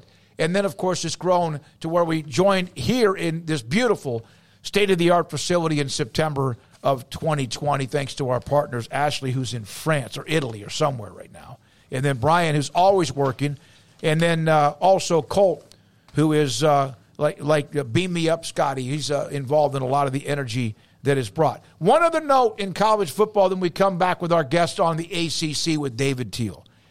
Art Briles, former Baylor coach, who has since that time coached in Italy a couple of different times, and also since that time, schools have tried to hire him as a consultant, an assistant coach, the Canadian Football League, and everybody buckled to the public pressure and social media and the backlash. Now, the International Football Alliance, and honestly, I had never heard of them, a new spring league, yet another one, with teams in Mexico, Texas, and California, hired Art Briles to coach the team in Dallas, and in talks with Nick Rolovich for another team. Hal Mumme and Noel Mazzoni will coach teams as well in Mexico. Hal Mumme, by the way, high school coach here in Central Texas at Copper's Cove. I had him on the show a couple of years ago when you guys were gone, and I was really bummed, and we couldn't get him on the phone, and he called me at 6 o'clock that night, Hal Mumme did, and was like, my phone died. And then I just went out and was having a good old day. And I was like, well, thanks. He came on the very next day, and it was great. But I remember thinking, like, man, he's usually so good. But, yeah, his phone died. I got it. That brings up a story. But Coach Briles, this league that he's in, you can have 20 or 25 American players in a 53-man roster. The rest of them all have to be from Mexico. Football is becoming very popular in Mexico. Terrence Williams, as a matter of fact, is playing in a league down there and doing really well, former Cowboys wide receiver. And so, yeah, it's growing, and I expect to see, I think the goal in Mexico is they want to have their own CFL type thing. No. Yeah, so I think overall, and this can lead to that. So, Coach Briles gets to coach. Noel Mazzoni's been in this forever. All these coaches, Nick Rolovich is by far the youngest Washington guy. State? Yeah, he was the one that got let go. Yeah, he's by far the youngest of all these guys. All right, Iowa, Las Vegas, Cyprus, Guam. Did you mention them earlier, Doug? No. Doug Palmer in Guam. I lived there Guam, for 4 years, Anderson Air Force Base. Orlando, again, Lufkin, Fulshear, and a few others along the way, Michigan. And again, the cities just continue to pop away here on the chat room. Retired stockbroker, when is the Two Minis remote show? Oh, God, I read it. I actually read it. Paul, where is Two Minis? I don't know. I think I do. I don't know. Who asked? Garrett? Who asked that? When the last time you went to Two Minis? I've never been there. I literally have never been there. I just know of it. When I read that, I just read it, and then I was like, oh, that's the one that Butch used to bring up all the time on the talk show about. It's a gentleman's club in Waco, which, so there you go with that. So there's the Art Briles story. Like, everybody's in the background just cracking up. I was always told a place, it's not a place you can unsee, and it'll live in your nightmares. Forever. It may change your mind on what you like. It'll certainly solidify what you don't. Yes, exactly. Exactly right. Wet blanket with a laughing face. I don't think it's at us, but maybe somebody else. Hal Mummy's story about how he and Mike Leach came up with the air raid offense is a great story. It was. They were at Iowa Wesleyan, I believe, if I'm correct. Am I right about that? When they kind of invented the mad offense that has driven people crazy ever since. All right, when we come back, he covers the ACC from the Richmond Times-Dispatch, David Teal on 365 Sports. I had somebody today at the gym walk up to me. He was asking somebody else who was at the gym about testosterone. And then there was another guy who was kind of a musclehead who was kind of acting like he wanted something more than that. I said, you're talking to the wrong guy. I think he might have been asking about maybe steroids, like the real bad ones.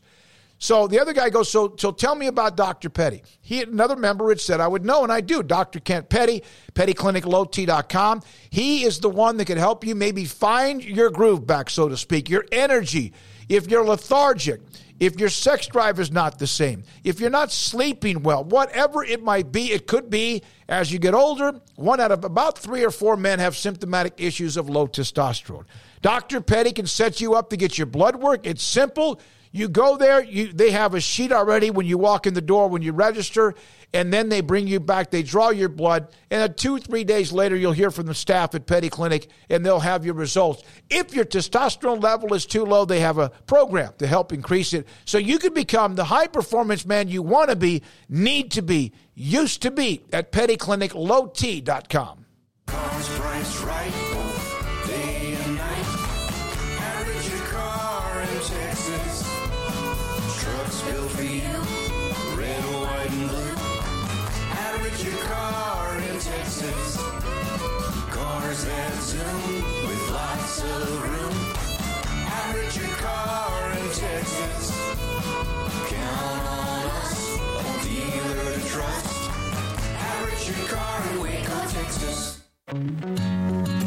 Established in 2007 and independently owned, Alliance Bank Central Texas is committed to helping families and businesses meet their financial goals. From their tellers to their board of directors, they know the importance of superior service and competitive products. Customers have confidence knowing that their financial needs are in good hands. It's your bank, Alliance Bank Central Texas, with 2 Waco locations, 4721 Bosque Boulevard and 191 Archway Drive on Highway 84, and at AllianceBankTexas.com. Member FDIC and equal housing lender.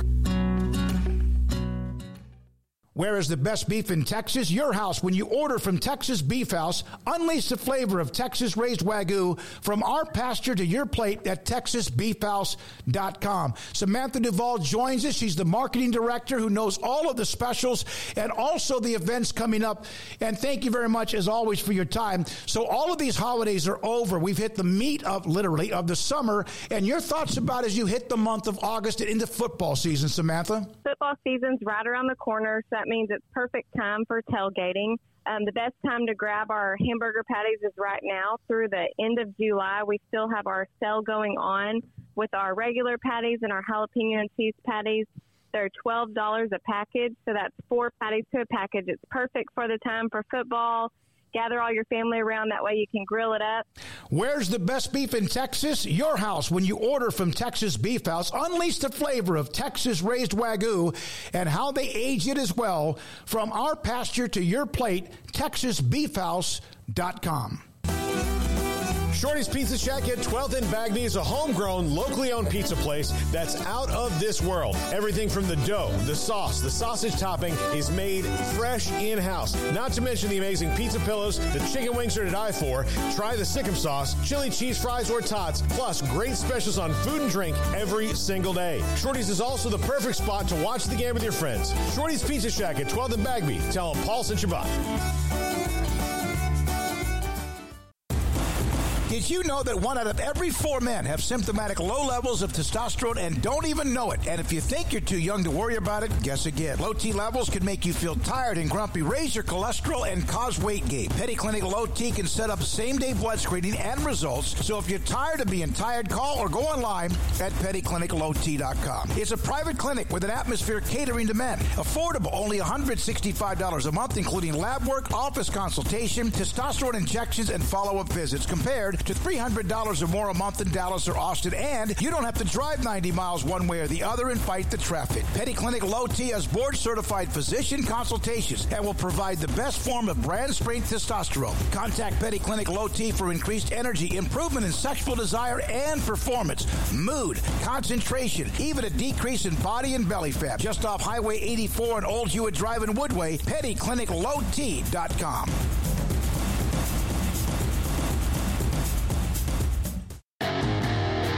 This is 365 Sports, powered by Sikkim365.com. The 4 o'clock hour is sponsored by Boozer's Jewelers, the wedding ring store, specializing in custom jewelry and repair, all in-house. Now here's David Smoke, Paul Catalina, and Craig Smoke. Craig Smoke is now at Baylor football practice, back here in the next few minutes. We're now joined, Paul Catalina, I'm David Smoke, David Teal. We've had David on a handful of times, the Richmond Times-Dispatch. David, where is, if you would say, the Cal-Stanford meter when it comes to the ACC? If it was a little higher earlier in the week, if at all, is it a much lower or flattened out? I wouldn't say it's flattened out, David.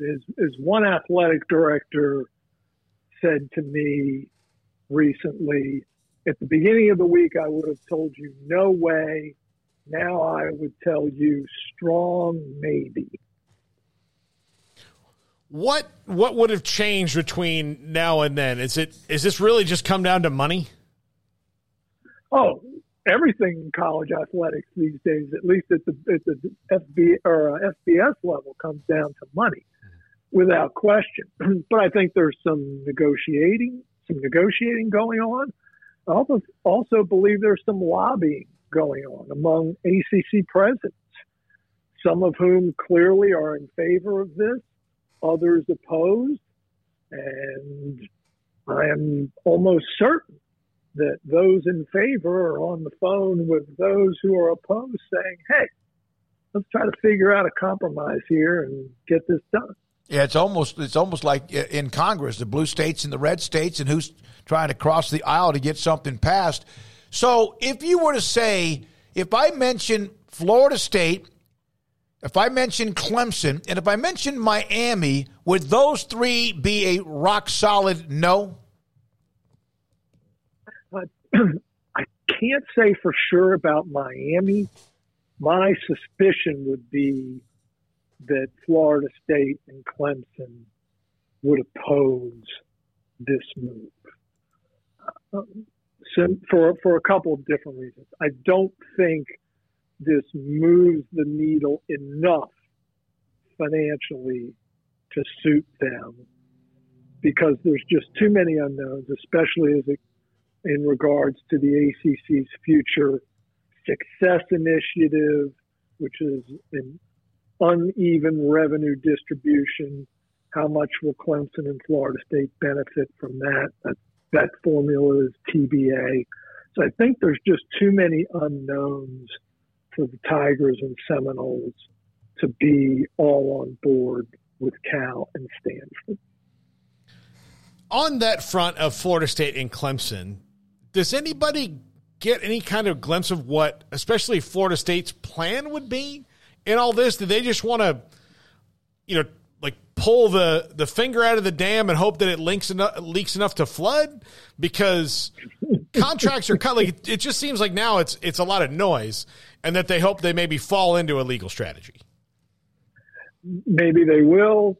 As Sportico reported last week that Florida State has engaged with a private equity firm to look at some athletic department financing that way, perhaps with an eye toward buying its way out of the grant of rights. That's a lot of money, guys. If Florida State were held to the letter of that contract and tried to leave the ACC in the present time, you're looking at well north of $500 million. Are they now the team that everybody, or maybe the rest of the schools, other than maybe Clemson or Miami or North Carolina, whoever's on this one block of no, or we want unequal revenue sharing, or we're better? Are they now like the guy that walks in the room and everybody doesn't like him? Oh, absolutely. that was the case at the spring meetings back in May, when Florida State, leaked word of the Seminoles and 6 other schools kind of looking around with their lawyers at the grant of rights and what are our options here. And there were some very loud conversations there. And Florida State certainly didn't make itself any friends with last week's dog and pony show with its board of trustees, and its president threatening to leave the league if they didn't get their way, because by golly, we deserve a greater share of revenue. Never mind the fact, guys, that Florida State's own athletic director back in January told Ira Schoffel of WarChant.com down there in Tallahassee that Florida State over the previous decade ranked last in the ACC in terms of football investment. That's not an ACC problem. That's a U problem. And so essentially what Florida State is saying is, we've squandered what money the ACC has given us, but now we want the ACC to give us more. That's not the way the world works. This is going to be fun, David, because I'm an SFA, Stephen F. Austin, the Stanford of the South graduate. Paul's an FSU guy, so this is all not news to me. They've made this big push of how they've spent all this money, but it's just been recently. Right. Yeah, I mean, it's right now, and they were operating with a de facto AD and a de facto booster club president for a very long time. And there was not anybody who wanted it. And so they're reaping what they sowed when they made those decisions right now. And this is all noise. Look, I would love for them to make a bunch of money, but I would like them to do that in a common sense fashion that would make sense, that other than, yeah, look, you're a great brand. You deserve to make a bunch of money if you're still, if you're investing in it. But let's not pretend like you didn't pretend like the athletic department didn't exist for a decade. I mean, that's was the complaints my friends and I had all the time. Yeah.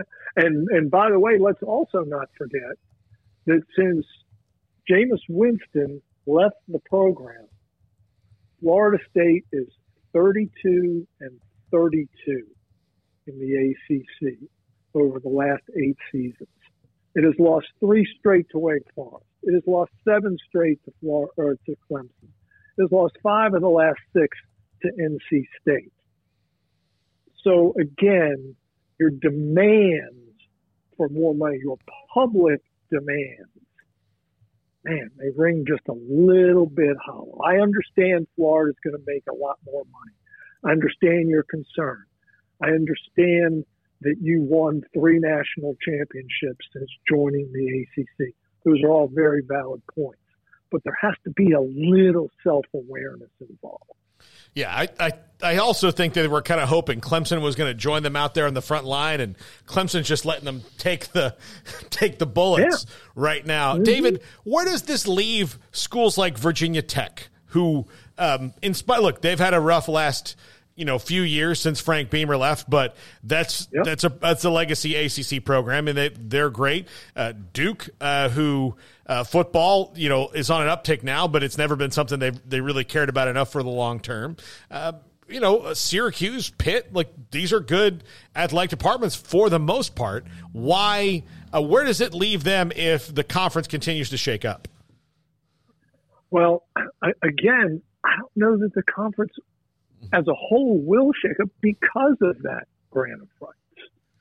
And because it extends through 2036 for 13 more years.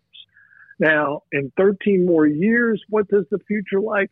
I'll probably be in the nursing home and unaware of anything that's going on, and that'll be fine.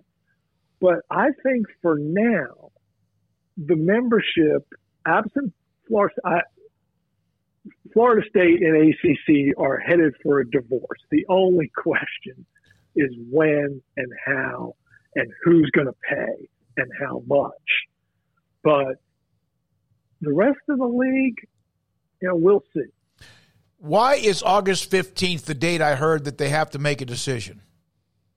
August 15th is the date they have to make a decision or inform the league of their intention to leave at the end of the 23-24 academic year. Okay. That has nothing to do with the grant of rights because we know that's 35 years from now. Yeah, this sounds like August 15th could be one hell of a day. August 15th, if in fact that happens, would be right there and maybe a notch above all hell breaking loose, David, on August the 4th on Friday with the Pac-12 and the Big Ten and the in the Big 12. Yeah, that was a sad day, guys. For those of us of a certain vintage who remember the Pac-12, the Pac-10, the Pac-8 in its heyday, and it earned the moniker Conference of Champions because that league produced literally hundreds of national champions. I was looking at the numbers earlier today. Stanford alone in the last 10 years has won 30 national championships. I mean, it's just remarkable.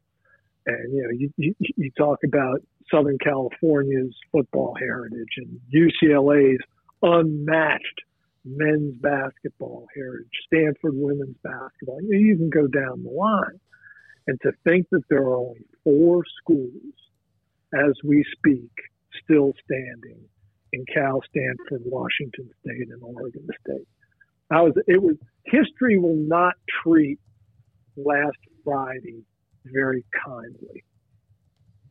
No, nor should it. I mean, no. Yeah, because it was brought about by hubris and just a lack of grasp of reality, and then money grabs. All things that are not necessarily good. None of it's flattering. Well, David, do you think that there's regret within not just the FSU part of the league? I mean, we know they regret signing a 50-year contract, but do you think there's a little bit of regret among the other schools that they are not going to be able to go to market with their television contract before everybody else goes twice? I think there probably is a little buyer's remorse.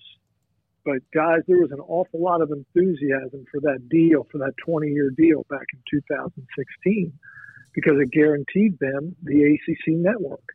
And let's also remember that when the SEC and ESPN got together and created the SEC network, that, too, was an original 20-year contract. So it's not like the ESPN took advantage of the ACC and demanded something that was unprecedented. No, this is exactly what the network did with the Southeastern Conference. And without that grant of rights, might the league have already splintered? Perhaps. But let's also remember or ask the question, where would these schools go? How much more would they bring to a Big Ten or an SEC? Yeah, I'm not convinced Florida State has another league to go to. Yeah, I agree with you on that. Like, it's not like, I mean, everyone would like them, but yeah, I mean, I think Florida State and Clemson, and here's an interesting thing, they've won in the ACC recruiting SEC players when they've won national championships. I don't think this is kind of similar to where A&M had to swallow the pill on getting Texas in the league.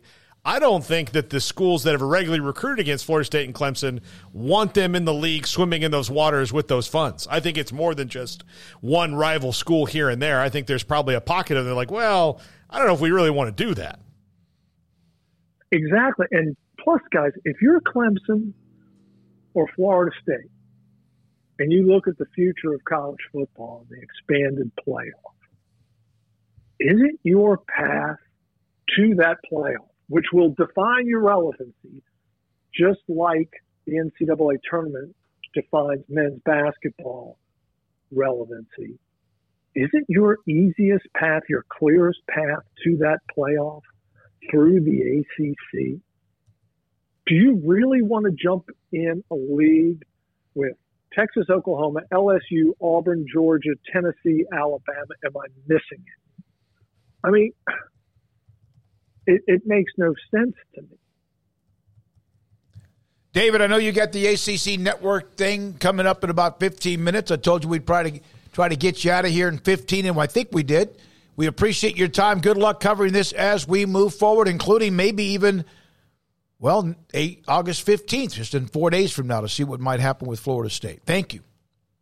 Thank you, guys. Let's just hope nothing tonight or over the weekend so we can all relax. Yeah, that'd be nice. Absolutely. I said that for 13 months after USC and UCLA left the Pac-12, and it literally took 13 months or so, 14 months to get that done. All right, it is 4:44. Craig is at Baylor football practice. Emory's here today, and he's here because he is, one, he's a good human being, and number two, he's putting together all of what we have tonight at 10:30 on the CW with 365 Sports Tonight, presented by Rooftop Innovations. Garrett is here, skipped away yesterday. Meet the Teacher Night. That was always fun. How'd that go? You know what? It honestly was probably the best one he's had. I was a little nervous, but we started the day off talking with him in the morning. We're going to do this, meet the teacher. Dad's going to go to work, come back and get you. He kind of processed it, but he went in and he owned the building, so it worked well. That's good. I remember those. There's such a cool, that first day or two of school. Everything is like a new stadium smell.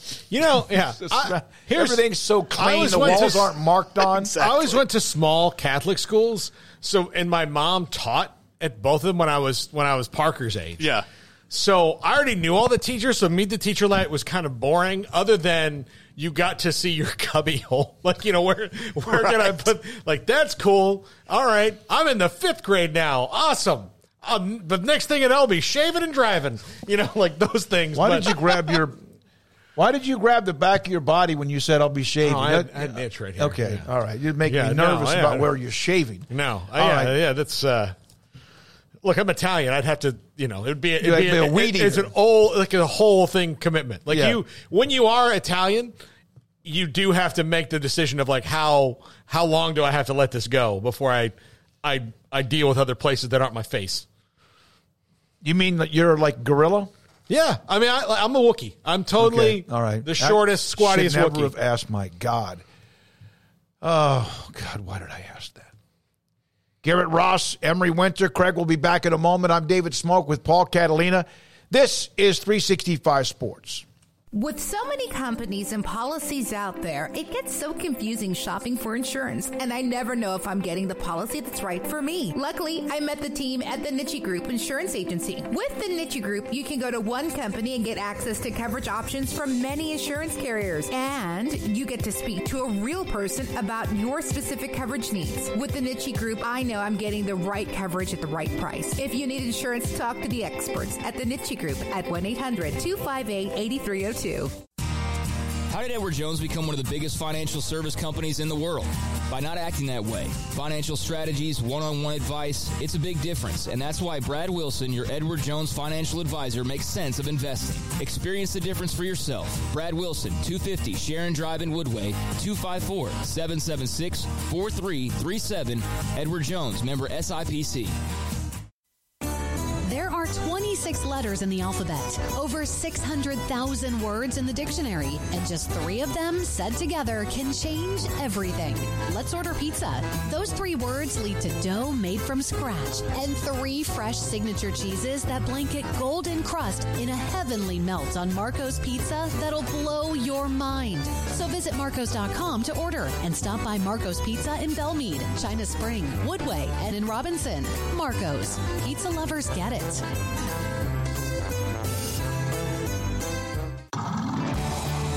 Waco Custom Marketplace is your hometown grocery store with a full-service butcher shop and bakery. Hi, this is David Smoke. The butcher shop can take your customized orders for seafood, pork, and poultry and custom cut your favorite steaks from bacon wrap fillets to T-bone to bone-in ribeyes. Cut specifically the way you want. They have Norwegian salmon fillets, catfish fillets, sliced ham or turkey and lunch meat, variety of cheese available, and several options of sausage links. Fresh chicken breast or whole chickens, sliced bacon, pork chops, ground beef, marinated beef, and chicken fajitas, and always large briskets available, plus fresh vegetables. So the great product, customer service, and family tradition of the Bauer family continues at Waco Custom Marketplace, open Monday through Saturday. A full-service butcher shop and bakery available. Waco Custom Marketplace, 425 Lake Air Drive in Waco, or WacoCustomMarketplace.com. Automatic Chef Canteen is a full-service micro-market vending and office coffee provider with state-of-the-art vending equipment, a wide variety of products, and offering custom-fitted micro-market vending office coffee solutions for your employee break room. You want a full break room solution and a workplace oasis? Well, Automatic Chef Canteen, locally owned and operated for over 50 years in Central Texas, also includes in-house mechanics on call 24/7 for fast, reliable service and maintenance. Automatic Chef Canteen, 6900 Imperial Drive in Waco, or online at automaticchefcanteen.com. Don's Humidor, your home with a 48-foot walk-in humidor with the elite cigar brands from around the world, including the #1 cigar of the year, Aging Room Cuatro Nicaragua. Plus, they have the great brands like Macanudo and Artur Fuente, Rocky Patel, Aston, and so much more. CBD, great for sore muscles, aches and pains, sleep, Vita Dreams, and anxiety, mild depression, general health and wellness. Their staff very knowledgeable on the subject. If anyone is curious about CBD, ask Carol and Ashley. Don's Humidor in the Townwood Shopping Center off Valley Mills in Waco. This is 365 Sports. Text us at 254-339-1122. The text line is sponsored by Riverbend Liquor and Wine, with the most extensive variety of craft beer in Waco. A hidden gem on Lakeshore Drive and 19th Street. For some reason, the chat, you remember I had the problem the other day, it was like 2 right in front of me. We moved it. I figured it out. Yeah, you figured it out. It now looks like I can only see 4 or 5 chats. It needs to be taller. But David Calvin was discussing how Stanford and Cal should have value because they're in the 6th largest, or a part of the 6th largest media market in the country. And David, Houston's in a massive TV market. We like the Cougars. SMU and TCU are in Dallas and Fort Worth. It's good to know that they're a part of what they do, but they don't bring those. They don't carry those towns. Tulane doesn't carry New Orleans, although there's a lot of interest because of how good they were last year. And there's other particular towns and cities. We've said that before. I'm suggesting they get views in San Francisco, and since that's the number 6 media market, that is worth considering adding to the conference. I don't know the exact viewer. They don't get enough because otherwise Fox and them would do something about it. Yeah, because you don't know, but guess who does know? They do. They do. Yeah. They know exactly how much they get. And that media market for college football, there was a great, at the beginning of all this, about which markets watch the most college football per actual human being. Like, here's Birmingham, right? Yeah, Birmingham, Alabama watches more college football than anybody. Austin, Texas watches a ton of college football. And, so if you're trying to sell networks on where you're going to get your bang for your buck more, it's starting to move away from the major markets a little bit. Mm-hmm. And, or the big ones. Now, L.A. is a different thing. Everybody wants L.A., but San Francisco has proven to be a little bit of an outlier in all this, all across the board, in that they just don't get good numbers. And Stanford and Cal in particular don't. And one of the things the numbers could be telling them, and this is just me speculating, is that, okay, if USC does better numbers in San Francisco than Stanford does, then you really only need to worry about USC, right? So Stanford's not doing good numbers in its own city, and Cal's not doing good numbers in its own city, and they're not drawing people in their stadium in their own city, then they've got a bigger problem than just like that they can't just solve. Well, it's a big city. Eventually it'll turn back around. Okay, you hope so, but yeah, I know, I know. So then, and David, we appreciate your opinion, and you don't have to agree with us. So just again, we're just telling you facts that no matter what, even though they're the 6th largest media market, San Francisco is a big city when it comes to college football eyeballs compared to many others. The Cal Stanford moving the needle.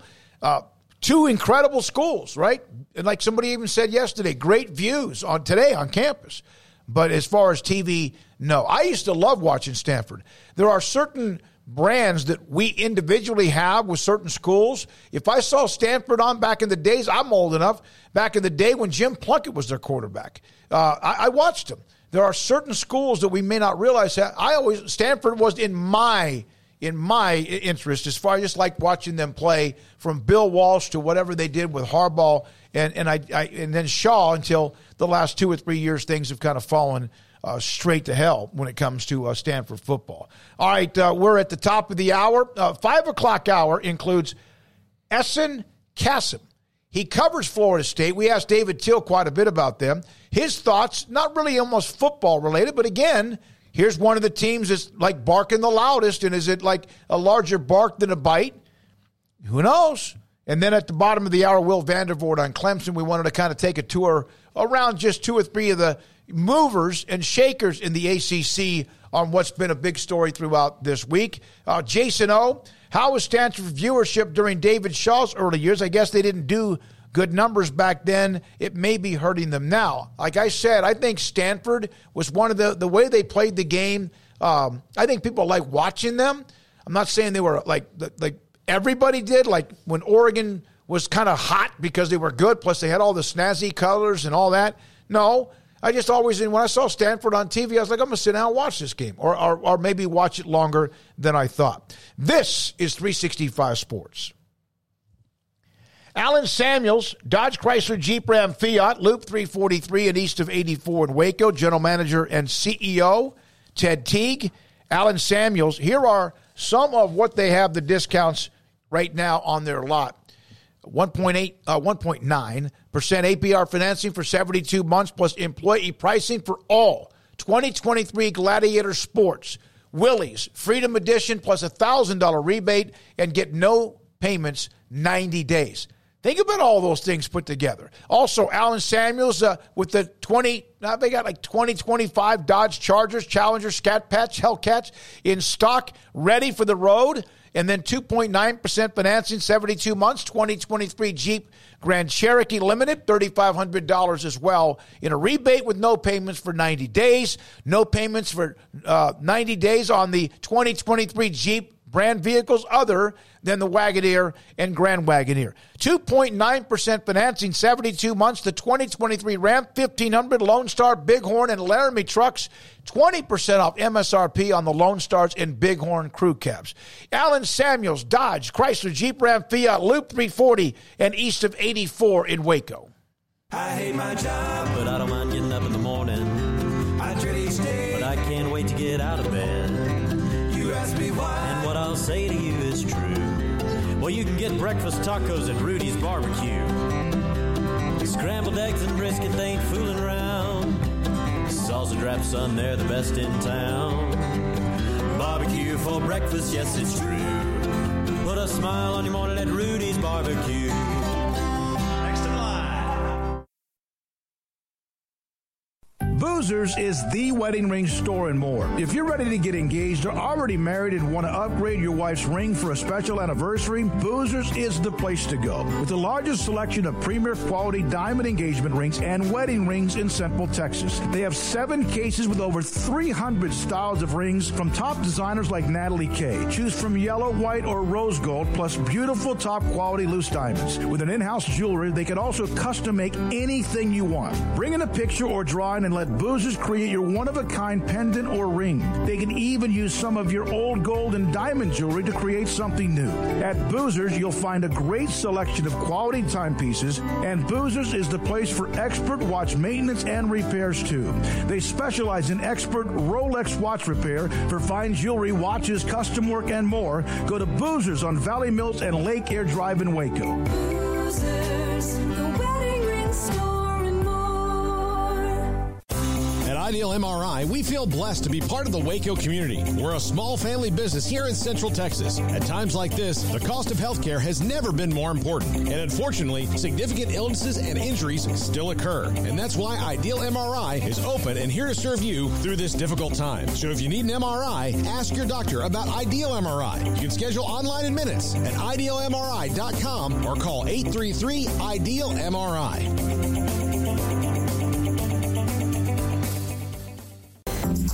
Waco Regional Tennis and Fitness on Lakeshore Drive is a premier elite life-changing experience where you can change your mind, body, and soul. Waco Regional Tennis and Fitness offers over 40 group exercise classes every week, including boot camp, indoor cycling, bar, silver sneakers, and more. If you haven't been to Waco Regional Tennis and Fitness lately, you're missing out on the improvements. New flooring in the weight room floor and locker rooms, new paint and mirrors added to the weight room and group exercise room, and many new machines have been added and arriving constantly on the weight room floor. New free weights, weight machines, TRX, rowing machines, stationary bikes, new treadmills, new ellipticals on the spacious weight room floor.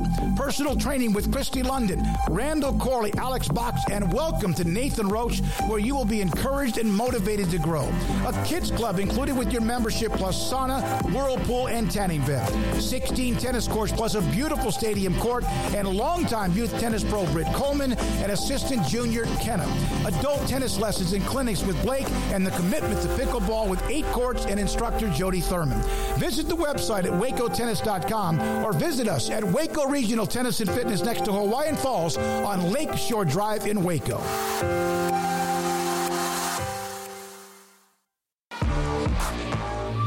365 Sports is turbocharged by Unite Private Networks. Find out more at uniteprivatenetworks.com.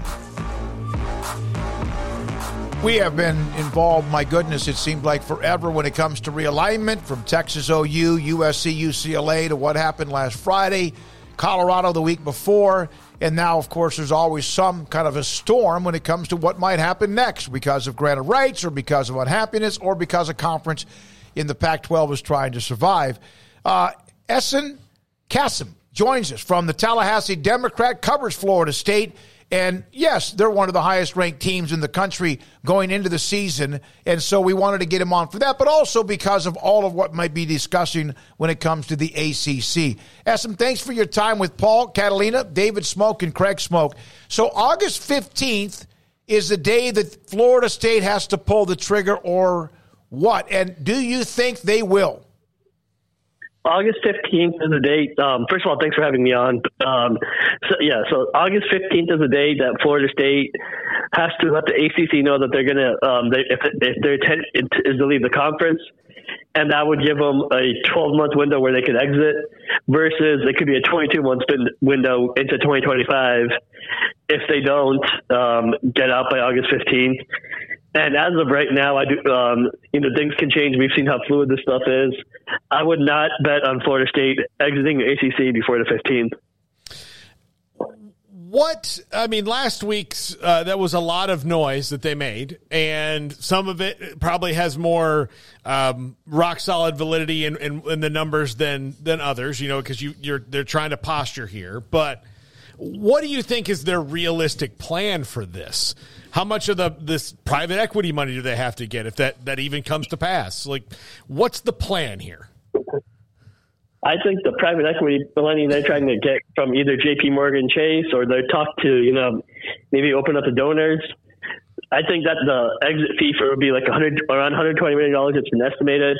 Then the grant of rights is the other one that is harder to figure out of what the total is going to look like, what that's going to be. So I think that's going to be the more interesting one. I think they will probably come up with the exit fee, $120 million if they had to. But I'm more interested to see how they raise the grant of rights, which I still have questions about how they get out of and how much would be owed. Essen, how quickly did this kind of take on full bore steam in your eyes? I mean, obviously realignment's been a thing now throughout college football history, but especially the past couple of years. But were you surprised at all by how aggressive Florida State has been, or has that kind of been the feel around Tallahassee was that this was coming? I think since Michael Alford took over as athletics director and vice president of FSU, he's kind of been aiming for more money. He's been talking since, I think, last February. He brought up how FSU compared to, and has been talking since comparatively to the rest of the country when it comes to how much money they make, revenue. And then just he brought it up at a board meeting in February, pointing out that Florida State was not well positioned. Then going to spring ACC meetings, they made it pretty contentious by bringing it up again. And I think Florida State's goal is here to make it as uncomfortable as possible for everyone else to either force the ACC to come to the table and work with them in Clemson, or just be like, ACC's like, you know what, it's not worth Florida State's headaches they're putting up with. So it's kind of like a Damian Lillard situation of trying to force themselves out a little bit. All right, now, they are supposed to be really good, and we saw they turned the corner last year. If they were coming off 4-8, would they be barking? I think they would still try to be making a little bit of noise, but I don't think it'd be as much noise because what leverage do they have then? Your football team is not very good. You probably just have to fire a head coach, and you're probably paying that money as well, so you cannot afford to take the risk that you're taking right now. Do you feel that they would, if they go over the wall, that they would have Clemson right behind them? I've been led to believe that Clemson is ready to go through as well. They're ready to get out of here, the ACC as well, to get to a conference where they belong, or at least get what they deserve, what they feel they deserve in terms of money for what their football program brings in. We're talking to Essen Kassem. He joins us, and he covers Florida State. And, of course, there's been a lot of smoke around the ACC. If Florida State had a vote, and they do have a vote, on California, Stanford, is it pretty much 100%, on SMU, or even California, Stanford, what's their vote going to be? No? I feel, for everything, once again, from what I've heard, I cannot say definitively, but I think it's a no, mostly because they don't think those programs bring in more revenue per se.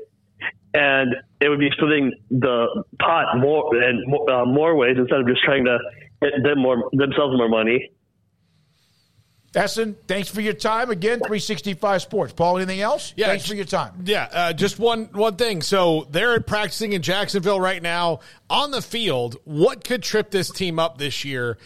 Would it just be that they have not taken that step where they can go toe-to-toe with the good teams? Because they lost. The three in a row they lost were, Clemson, NC State, and Wake Forest, or Wake Forest, Clemson, NC State, in that order last year. Yeah, I think that the offense, as we saw last year, and they have more weapons, will be explosive. What I still have questions about, they struggled in the run game against Florida, Oklahoma, against Clemson, against Wake Forest, NC State, all those teams that struggle against the run. So I want to see if that's improved. Early returns in practice have been better, but of course, they've been wearing pads, full uniforms for 2 days. So I still have questions about where the run defense ranks, especially after the struggles last year. Essen, thanks for your time. Enjoy it. Covers Florida State for the Tallahassee Democrat with us on 365 Sports. Man, I mean, it is just nuts. August 15th, they have to say something. Maybe Mountain West, remember San Diego State, there was a deadline. I think that after Colorado committed, Brett Yormark told whoever was listening, there's a deadline. We're not going to let this linger out. If Oregon, Washington would have called 2 or 3 weeks later or a month later, hey, okay. But they needed to make a decision so everybody could move on. Yeah, I mean, I think there was very clearly a deadline. Big 12 couldn't just wait, forever. They had to make moves. They also obviously had alternatives, too, ready to go. So, hey, Colorado's coming. Great. Who else? Oh, none of the other Pac-12 schools want to come? All right, UConn, come on down. If that's the case, well, hey, they got all three instead. And now have their eyes on, grabbing more. But a lot of that's dependent on what happens elsewhere, like who's where and doing what with who. There's a lot of answers, but I love that the Big 12, at least for them specifically, they were the aggressor for the first time in basically their life as a conference and went out not once but twice and grabbed 4 schools. The first time to just exist basically moving forward, and the second time to really supercharge themselves up a little further and strengthen the foundation. And now they can kind of just sit back and let others be involved in all the calamity, and they can just kind of wait in the shadows and be selective depending on what comes out on the other side of that, whether that's a Pac-12, whether that's going back to the drawing board of like, hey, let's focus on basketball, whatever the case may be. They have options, and that's and it's from coast to coast. So that's a good deal. But yeah, it's fascinating. And hey, that's all a backdrop, what we were just talking about there with Essen, of a really good football team, as we touched on at the end. But yep. I mean, that first game is going to be nuts. I think Paul and Garrett are going to fight in studio to determine who is triumphant at the end. Mm-hmm. Hope it didn't come to that, but that was such a crazy ending of that game. That's how we're going to predict who wins on the show, is whoever comes out on the other side of that squabble. We didn't talk the whole game until the very end, and the text I sent him was like, I can't. It was just, the heart was in my throat the whole time, and it was the things just going through my head. I remember it. They're like, here it is. You fumble at the 1 yard line, and somehow, you're going in to seal the game to where, you got it completely in hand to, oh no, you have to have a miracle to keep this thing out of overtime. So I hope it's good again. I hope it's not that good. I just hope it's good and it's enjoyable. But just in the last 2 guests with David Teal and Essen, you can kind of see Florida State's trajectory here when it comes to what, their history in this, in that they, for a very long time, had an interim athletic director, and they had a retiring booster club president. They did not spend the money that they should have been spending on things.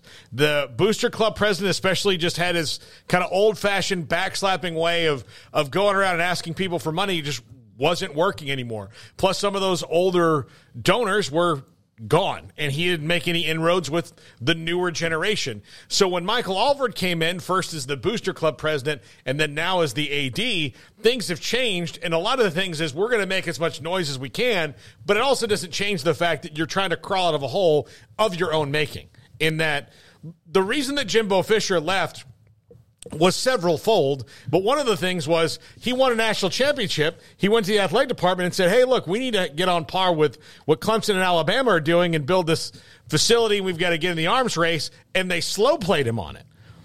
And like the attitude of, well, Coach Bowden didn't ask for this stuff, was like, well, it's a different time.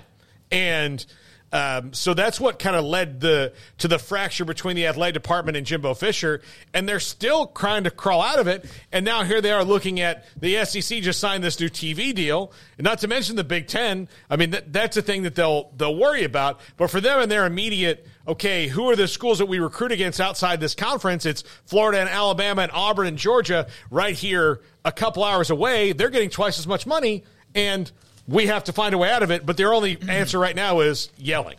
Garrett, did you ever find that drop rate? You did. All right, I want to bring this up. Big 12 quarterbacks drop rate. Colt worked on this with one of his weekly segments on SicEm365.com Premium. There's a name on there, and I know every one of them you're going to ask me at the bottom, third name from the top or bottom, Caleb Williams. Why is he on there? Just wait. The drop rate, Will Howard, wide receivers, running backs, whoever, passes, it drops 7.5% of his 80 incompletions. Does that make sense?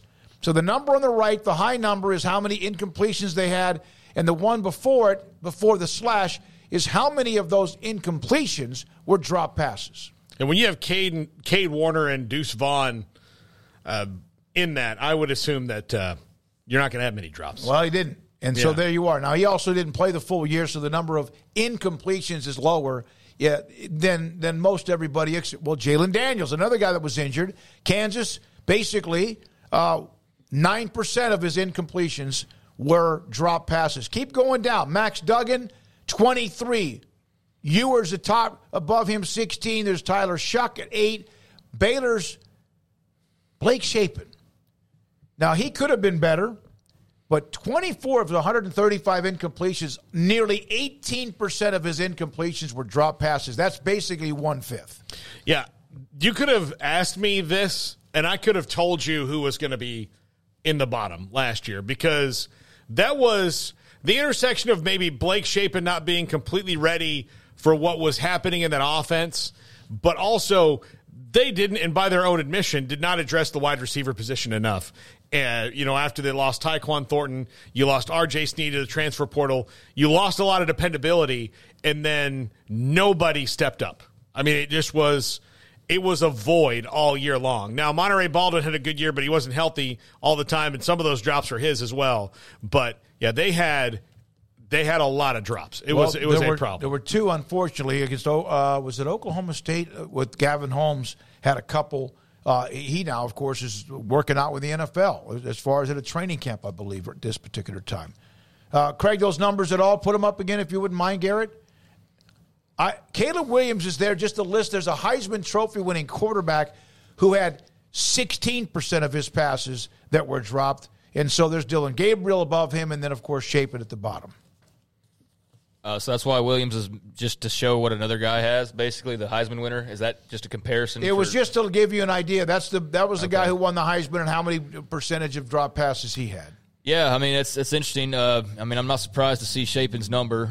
They were not very good throwing the ball last year at all, and there was a lot of missed opportunities, whether it be it his fault or the fault of his receivers, which, based on this, was nearly 1 in 5 times. It was the fault of a wide receiver when the ball went in the air and wasn't completed. So, yeah, that's not going to bode very well for your offense and scoring points and all those types of things, but I mean, not anything. I mean, there's just such small sample sizes at the top. I mean, that's half of what everybody else had for the top 3 guys. So, average it out. Will Howard would have been more like 12 of 160. So still pretty good. Daniels would have been 14 of, 150 or so. So, I don't know. I'm not going to pretend to start doing math in my head, but okay. And then Shuck obviously would have thrown a lot more passes than the 71 if he had played the full year. So there definitely would have been, double digits easily there. So, yeah, I mean, it's cool to look at. Shapen's got a lot of polish needed this year. And, I mean, I think it's pretty clear now. The onus is on him and him alone. And this isn't, he's young and they're young and this, that, and the other. I mean, they got to win, guys. Like, I'm not by any means saying Dave Arena's on any sort of a hot seat whatsoever, because I don't believe that in any way, shape, or form. I know there's certain fans that feel like, there's a level that has to be maintained, that if, they win 7 games and, it's just not going to cut it. But I don't think that's realistic at all to assume that would be, or that he's on any sort of a hot seat whatsoever. But they got to win. I mean, he's had 3 years, and they've had the one really good year, and then they had the couple of years that have been just sort of And last year, the way all that ended was bleh.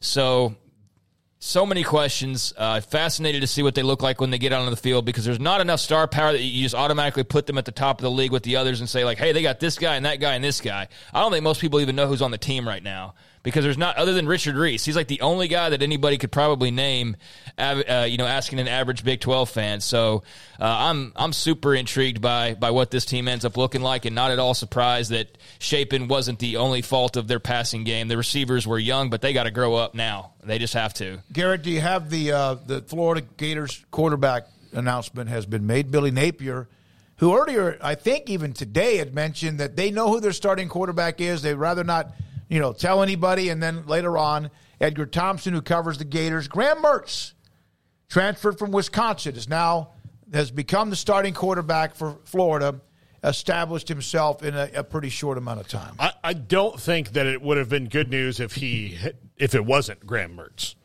because of the lack of experience behind him. And Wisconsin fans know that Graham Mertz was a little bit of an adventure when he was there, and Billy Napier is hoping that they can get the most out of Graham. So we'll see. But that is what he's going to have to climb out of. He's got a pretty good quarterback coming in DJ Lagway in 2024, but they've got to make it through this year first. I think it's going to be probably a little bit raw. I wouldn't be surprised to see them be better on both sides of the ball and more efficient under Billy Napier, but they're not to the talent level that they need to compete in the SEC East just yet. Well, they certainly lost a tremendous amount of buzz they had last year just because of Anthony Richardson and just all the attention that was placed on him, for various reasons. NFL potential there obviously played a large role in a lot of the talk about him, but, big arm, all that stuff, the start of the season. This is a big step down as far as the sizzle factor goes with Graham Mertz, but I do think you're right about the efficiency and things like that. It's just not going to be super sexy and fueled with star power necessarily. But I mean, he's a veteran guy. They went and got him for a reason. Obviously, he's a touch better than Jack Miller, and gets the job for now. But as we know with these starting quarterback announcements, that doesn't mean you're guaranteed the rest of the way because a lot of different things can happen. So I'd recommend that Jack Miller stay on his toes and the rest of that room. But yeah, let's see what Graham Mertz can do. And entering year two, what is the Florida feeling like around Billy Napier? Because I don't know. I feel like there was a lot of excitement early, and then the year was just kind of what it was. And now, because of the quarterback spot in particular, it just feels like there's not a lot of oomph to it right now. So, yeah, I'm curious on I think what maybe last year was probably more of realism hit. Like this, okay, this is who we are because this is a hot shot guy, and this is how much we need to get better because he's supposed to be pretty good. And I would think it's probably in a pretty good spot. They're under the radar. Well, look, if you look at their schedule right now, they're going to be underdogs in at least 7 games. Unless something changes. But just off the bat, I would say they'll be underdogs against Utah, Tennessee, Kentucky, South Carolina, Georgia, LSU, and FSU. Yeah, so that's pretty salty. That means I don't know what Arkansas is going to be. They could wind up being underdogs in that game, and they've got to play them. They've got them at home. The SEC, there'll be a couple of teams that flash early and then maybe kind of level off, and there's going to be a couple of teams that are going to, just because it can be a nightmare based on who you're playing next after next after next. And a couple of teams that won't be as good as we think. And sounds like the Big 12. Now this is assuming that game 1 on August 31st. Let's just say Cam Rising is healthy. I don't know if that's going to be the case or not. I don't see how. I don't see how. But if we throw that in there and Cam Rising is healthy, this is a team that has to play Cam Rising, Joe Milton, Devin Leary, Spencer Rattler, Carson Beck, who we haven't seen yet, Jaden Daniels, and Jordan Travis. Yeah, that is tough. That's a murderer's row of who you're going to have to see. It's going to be interesting for Florida and how they claw out of where they've been. Oh, I didn't even mention Malik Jefferson. Yeah, that's right. So I skipped him over, and if you add, that's the other thing is there's so many teams that you could wind up in the schedule with that don't have established quarterbacks. Florida has the schedule with probably the most. You're talking about KJ Jefferson. KJ Jefferson. KJ Jefferson at Arkansas. First I'm sorry about that. Jefferson. Malik. No, that's the Texas linebacker that was so hyped. Yeah, KJ Jefferson. So they've got a schedule that is almost nothing but established quarterbacks now. They probably will avoid Cam Rising. But here today, Kyle Whittingham feels like he's got his most athletic team ever, and that was a game that Utah lost in Ben Hill Griffin, and Anthony Richardson took over that game. So he's not there.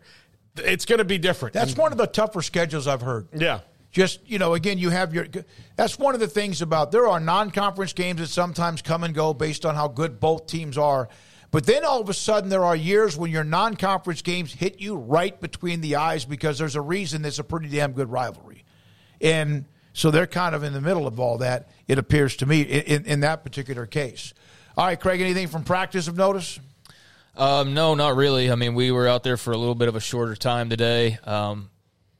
Running back room, still didn't see Bryson Washington, so I don't know if he's working his way through an injury, but do have a little bit of concern of just the size of that group when I look over there, and there's only like 5 guys taking snaps, and we know how last year went, and they basically had to thrust a true freshman. Then basically they did. They thrust a true freshman into becoming the bell cow of the team, and he broke down along the way in so many ways. So, they've got options and they've got fresh legs. Dominic Richardson obviously was a big get for them in the transfer portal, and he'll take a bulk of the carries away from Reese. But just you look at them just being out there, and it's clearly like the smallest group that they have. And when you're running the offense they run, I don't think that's good news. That's the smallest group that you have is your running back spot. It's surprising because that was one of your strengths, or appeared to be your depth and strength. I don't want to get too far ahead of ourselves and like, oh my gosh, so I don't know what's going on there. I don't know. It could be like a class thing or whatever. But I asked and didn't get much of it was like a non-answer really, because I don't know if who I asked really had the information. So I'll leave that where it is for right now. And I know it's been talked about on the site a little bit, and it doesn't seem to be a long-term concern, but it's noticeable when you watch that group of like, man, they've only got like 4 scholarship guys here, and they're going to be running the football a lot. And just, I've seen a lot of young guys who have obviously changed their bodies. That kind of becomes like almost hack to talk about, every year, because that's just a foregone conclusion most of the time. But, you see a lot of the guys young growing up, and a lot of individual drills, so there wasn't a whole lot in terms of takeaways. But got a little up-close look at the quarterback. Seems like Sawyer Robertson, got a nice little zip on the football, and it feels good to know that, Blake Shapen's got a guys challenging him, and that, Blake knows that they are in a situation where he's got to perform or they've got an option. And, I think that'll drive him and make him play, hopefully at a higher level. But, yeah, just kind of in the thick of things and in the heat and just going about their business for the most part. Pat Forty, thanks for the update, Craig. Pat Forty from SI.com with this story just now. Sources, the Stanford-Cal ACC realignment bid has stalled 1 vote short. If that doesn't change, what are the options for the Bay Area schools? And that's what we were told, that they might not be able to get all the votes they need. If it's one from Pat Forty, just put this out on his Twitter page at by Pat Forty, FORDE. What do they need? 15? No, they needed 12, right? Yeah. So we know for a fact Florida State and Clemson were saying no. So it's just a matter of, was it Miami and North Carolina? It doesn't matter, but they appear to be 1 vote. It says in the story, Florida State, Clemson, North Carolina State. Okay, those NC were the State. 4. So somebody's caved, and now, 3 of them have caved, according to 40. And who that one outlier is, I don't know. Need to read the rest of the story since that just dropped, but he did mention, and it's been mentioned elsewhere. There was, though, you have to be careful, because looking around last night, I think every team under the sun was mentioned as a part of that 4 at one point or another based on what I was reading. It was hard to determine. Florida State was a constant, and then Clemson was a constant.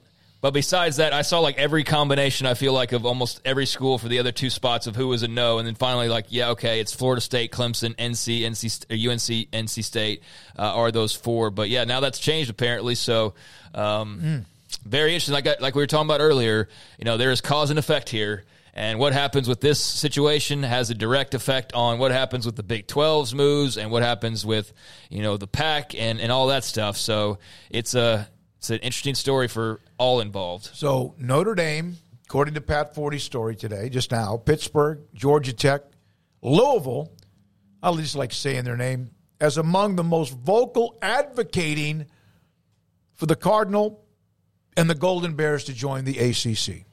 But if the 4 that voted no say there's no changing our mind, then there's no point to bring it up anymore for them. So you don't take a vote.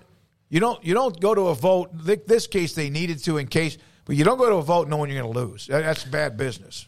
Okay, yeah, so you know what? I'm stupid. I was just reading that all wrong. I was thinking that he was saying it as that somebody had changed their minds and now they needed 1, but okay, they're 1 short of the 12. All right, I'm dumb. So they need one of the... Other than NC State, I think the other 3 teams were pretty obvious. Yeah, like I said, Florida State and Clemson for sure were mentioned in every combination that I've seen, but okay, now that I'm dumb and... Need to rewind this. You made, so, they need one of those 4 to flip, and if they do, then it's on expansion for the ACC and adding those schools. So one of FSU, they're not going to change. Clemson's right? not going to change. Clemson's not going to change. North Carolina State comes down to the. And I was told Miami was a dead no, but maybe I don't even know. Maybe they did a no vote, or maybe they did abstain from the vote. I didn't see their name in the story. Well, only needing one's a lot better than needing like 3 or 4 of them, because that seems like it would be nearly impossible to pull off. But with that North Carolina tie-in, you would seem like those two would be pretty stuck together. And I think that NC State need to be as closely aligned with UNC as possible, because UNC. Otherwise, they're talking Big 12, buddy. Yeah, which I don't think that would be a nice fit for them. I think there's a lot of Big 12 fans that are like, "Hey, Virginia Tech, come on down! Let's get Duke in basketball. Let's roll." Yeah, all of that. But I think that just to make sure, because you have to make sure that you have a home. So if you can partner with somebody who for sure would, because UNC for sure would have a home, then that's what you need to do. Hey, I just said this has nothing to do with what you're talking about, but it's about realignment. So if the Pac-12 wanted to bring in teams from the Mountain West, we know there's an exit fee. But if it helped the Mountain West, and Navarez will be with us next week, and couldn't do it quite like we thought today, wouldn't you want to waive the exit fee? Is there still an exit fee? Well, if that's the case, why wouldn't they then take the Pac-12 schools, change their name eventually, and then no one has to pay an exit fee? Although I the brought that up. Pac-12 is a $50 million Comcast bill. Yeah, I brought that up earlier in the show, and I wonder if that's something they could do. But then the Mountain West would be it would have to be mutually beneficial. So I don't know, and they'd have to know with assurance that you're going to be an A5 conference, which I don't know if the other 4 would just go, "Oh, well, you have these teams now. You're still an A5. You did it." Charles Pyle, Super Chat, what about using the antitrust law to stop this NFL-style system the media wants? Well, I think that's where it's going to get really tricky is what direction is this all heading? And, there has been talk about, the grand plan that I've seen floating out there for a couple of years now when people discuss the super leagues is, eventually the top 2 get so big that they break off on their own, la-di-da-di-da-di, and then they just say, hey, we're making so much money, we are paying our players, and we are basically treating them as employees, right? And so I guess that's where you'd solve some of those issues, but I'm not a legalese guy, so if somebody else out there, I know we got a lot of smart people in the chat want to answer that, but yeah, I think there's a lot of legal stuff that's in play here because of the fact that there is so much movement and all of it happening so quickly, and there are so many ramifications that aren't even being considered amongst those that are being considered that there's going to be lawyers. There will be lawyers involved for sure. One of the things the NCAA is trying to get Congress to do is give them the antitrust exemption. Yeah. So that's an issue that's up for debate right now. So no, and what do they get? They're not going to make them go back. Well, they could the NCAA is going to be careful because if they want to decide we're going to retroactively punish you for antitrust, they could. You're talking about a stack of issues for the NCAA. Yeah, but to me, if they were going to do anything, they would have stopped them before. Yeah, there's here's the thing that you need to figure out because the NIL laws are probably DOA right now. That's not going to probably happen. All of that because of all this. If there was really an appetite to stop any of this, they would have stopped it. And I don't know that they necessarily totally can. Yeah, I don't pretend to know the law and how all that works. So I don't think there's appetite for this at the government level right now. One more thing, and then we get to our next guest on Clemson. Katie Rader, thank you so much. Good week. Thanks. Thank you. $3.65 and $3.65. Coming up next, he played for Clemson, covers Clemson, Will Vandervoort, the Clemson insider, and we're going to get some knowledge from him on all this today in the ACC, and this is 365 Sports. Looking for power, performance, adventure, or luxury? We've got it all at Allen Samuels in Waco. Find amazing deals during the Make This the Summer sales event on new Ram trucks, Jeep SUVs, Chrysler sedans, minivans, or a sporty Dodge. At Allen Samuels, we're committed to taking care of our customers, and that means a large inventory on hand for you to choose from. Shop AllenSamuelsDCJ.com or come see us today at Allen Samuels in Waco. Come by. Let's be friends. Three Nations Brewing Company has 16 different beers on draft with a new beer every Friday. It also offers 2 air-conditioned tap rooms, a large indoor beer hall, a second-floor mezzanine offering a great overview of the brewing company and equipment and patio where you can relax under the shade. Plus, you can now experience the new Three Nations Beer Garden Grill on our shaded patio. Grab a cold beer and enjoy a bite from our freshly prepared and delicious menu. Street tacos, quesadillas, freshly cooked burgers and dogs, and veggie burgers too. Nachos and so much more, all prepared and cooked on site. So come visit the award-winning Three Nations Brewing Company on East Vandergrift off I-35 in Carrollton.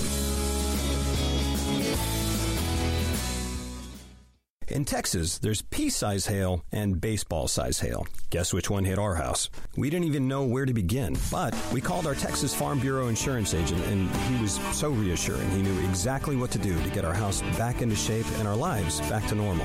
Now, we're even more thankful for the roof over our heads. Stop by and see our agents at one of our 3 McLennan County locations.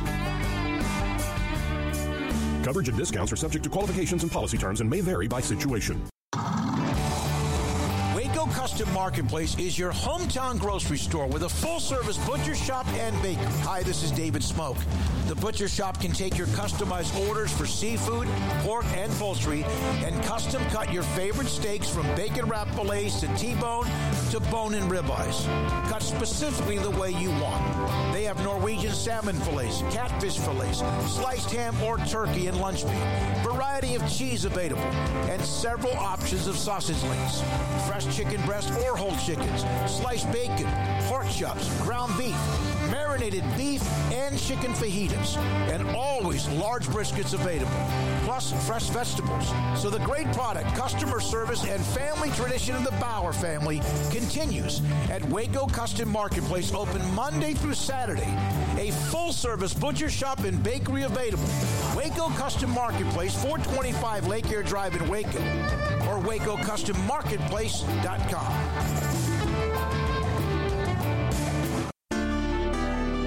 It takes time to reach goals. It's a truth that applies to more than sports. It goes for your financial goals as well. You work hard for your money, and you deserve an investment strategy that lines up with your game plan. And Chuck Verno, your Edward Jones financial advisor, can help. If financial investments aren't putting forth the effort you desire, stop by today for a financial review. Chuck Verno, 720 North 64th Street in Waco, 254-732-1161. Edward Jones, member SIPC.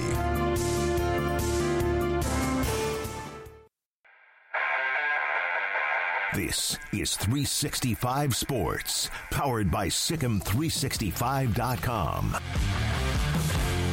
The 5 o'clock hour is sponsored by Edward Jones Investments with financial advisor Brad Wilson. Investing is time and experience back to you and your money during today's changing times. Edward Jones, making sense of investing. Now here's David Smoke, Paul Catalina, and Craig Smoke. Will Vandervoort covers Clemson, senior writer for Clemson Insider, and joins Paul, Craig, and David Smoke here on 365 Sports. And Will, we just read information, first thanks for your time, from Pat Forty, that apparently the ACC did have a vote on Cal Stanford and that they're one vote short. Is that something you're hearing as well, and does that surprise you or not? No, it doesn't surprise me that they're one vote short because I know there was several teams that were they got to have 12 votes, so people understand. They got 12 of the 15 votes have to be to pass to add Cal and Stanford, and I know there's 3 teams that are a hard no. So it sounds like I know at one point it was 4 teams, so they must have persuaded one of those teams to jump on or so, or 2 of them. But I'll be interested to know who the one left no is. I know at one point Clemson was a hard no, so a little surprised if it's Clemson that turns. But it'll be interesting to see, how that comes out. But, I just don't really see, again, why it's not going to make a difference for the Atlantic Coast Conference if those 2 teams join the conference. It's not going to do anything from a revenue standpoint. It may add another $6 million a year, but that's still nowhere near what the SEC and the Big Ten are going to be making. And Clemson and Florida State are not going to be happy. So if they're one vote short, of 12, that means, I definitely know Clemson and Florida State are the nose. Well, we have in the report, 40 mentions both North Carolina and NC State. Are the nose? That's what he's reporting. That's no way. No, that's no way that's accurate. There's just no way. There's no way Florida State and Clemson are saying yes. No. There's all no four way. of them are no's. No. Clemson, FSU, all four of them are no's. Yeah. Okay, gotcha. Yeah, Gotcha. you were asking about who may have been the other no's, and I'm saying that on top of FSU, Clemson, it was NC State and North Carolina. Gotcha. I misunderstood you. My apologies. Yeah, because I knew Clemson and Florida State were solid no's earlier this week, and North Carolina I knew was a solid no. And then there were three teams that were sitting on the bubble, and NC State was one of those three teams, as was Virginia Tech and Virginia. So no surprise then that North Carolina's that. I'm a little surprised NC State said no, because Bo Corrigan is his dad was Boo Corrigan, the longtime commissioner of the ACC. I'm sure he wants to see the ACC survive and thrive as much as he can. A little surprised to see him say no, but I get it, because it just doesn't do anything for the conference. Those two teams coming to the ACC. So, Will, we know what Florida State's view on the long term, ACC. They don't really care about the long term health of that conference. They want out. How does Clemson feel about the ACC long term? Well, Clemson's not happy. I mean, it's there's a reason why they voted no. Clemson's been quiet, which is their norm. They're not as hot headed as Florida State is when it comes to things. They kind of stay quiet about and go about their business. But they've told the ACC. The ACC knows that Clemson isn't happy. Graham Neff, I know he's been the athletic director for Clemson, has been at the forefront trying to get more money to go. Really, he's basically came out and said it and talking to the media last year that, Clemson's carrying the conference, and it's not right that Clemson's carrying the conference, and there's other schools in the conference that aren't doing anything to improve their athletic departments, and yet they're getting the same money Clemson's getting. And so Clemson's made it known they want revenue sharing, to kind of go towards those that deserve it more. They should get more money, I should say, than the teams that aren't doing anything. And that's part of the problem, and why Florida State and Clemson are disgruntled. They came in the spring and they're like, everybody's happy. They're going to do this new revenue sharing plan that's going to help teams like Clemson, Florida State get a little bit more money. But when it all came out, it was going to be no more than like $3 or $4 or $5 million. And Clemson and Florida State okay, that's not going to do anything. That's not going to move the needle and help us compete at a high level. And so Clemson has been very adamant with inside the conference that they're not happy. And I can tell you guys right now that Clemson is ready to go if an invitation happens. Like Florida State, so people understand, Clemson and Florida State are ready to leave. They can't. The reason they haven't left is because they haven't got an invitation to leave. But if an invitation comes, I can tell you they're both gone. And the grant of rights, it doesn't. I mean, they've already, both schools have their plan on those grant of rights. Grant of rights is not holding them there. What's holding them there are just the lack of invitation. Will, what do you make, or think, I should say, not what do you make, but what do you think, and what do you think Clemson thinks of the Notre Dame stance of, wanting a push for the Pac schools, but, obviously, as most everybody points out, yeah, you're an ACC member, but you're not a member all the way. Just how is that sort of viewed by a school like Clemson, that they have a say, but they're not willing to go all in themselves? Yeah, I can't speak for the administration because I haven't talked to them yet on record about what how they feel, so I can't really speak for them and say this is what Clemson, but I'll tell you what I've heard.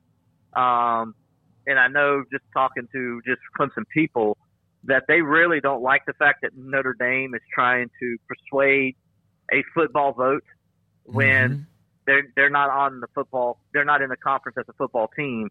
And so I can tell you, just talking to some Clemson people, that is, they're not happy about it. But as far as the athletic department, or, I can't speak on behalf of them because, that's not right for me to say how they feel one way or the other. But I can tell you what Clemson people feel, and they're not happy that Notre Dame is out there doing that. why would the other teams in the conference want Notre Dame to have a say in football anyway if Notre Dame's the one that could solve this problem? I mean, honestly, if they came in the league, that would be the one thing you would think would make ESPN decide to open up the television contract a little bit. I mean, that, to me, I don't know. No, you hit the nail on the head. I mean, if you're Notre Dame and you're like, oh, poor Stanford, poor, Cal, well, you can do something about that, Notre Dame. If you want Cal and them to really join the ACC, then how about you pony up and join the ACC too as a full-time member? And then that way those two teams can come in there and everybody's happy and, they can sing Kumbaya and they get to play Stanford every year and everybody's happy, right? I mean, you're right. Notre Dame they just like to have their cake and eat it too. And it's really kind of aggravating because the ACC a couple of years ago, guys, had an opportunity to really stick it to Notre Dame and say, hey, look, this is when COVID hit, and Notre Dame could not play. If it wasn't for the Atlantic Coast Conference that year, Notre Dame would not have been able to play again because the Big Ten wasn't allowing it, the SEC wasn't allowing it, neither was the Big 12, neither was the Pac-12. Notre Dame was out, and the only relationship they had was with the ACC, and the ACC says, yeah, come on in, you can play, we'll figure a way to get you a schedule. You can play a conference schedule this year. And they did. And they got in the college football playoff because of it. Without even having to win the conference, they got in. So it's like the benefits proved, and the ACC was hoping that Notre Dame would see this and want to join the conference. But again, Notre Dame was Notre Dame. They used the ACC and got what they wanted, and then they said bye after they got what they wanted. They're basically like that girlfriend that we all have that puts you in the friend zone. And you keep hanging on thinking she's going to one day give in and you're going to get to go out and everything's happy. Well, that's what the ACC thought was happening in 2020. And then as soon as COVID went away, they're like, okay, yeah, I'm done with you. I got what I needed out of this relationship. I'm moving on. And that's what they did. And the ACC could have told them no then, and that really would have put pressure on Notre Dame to say they got to join a conference.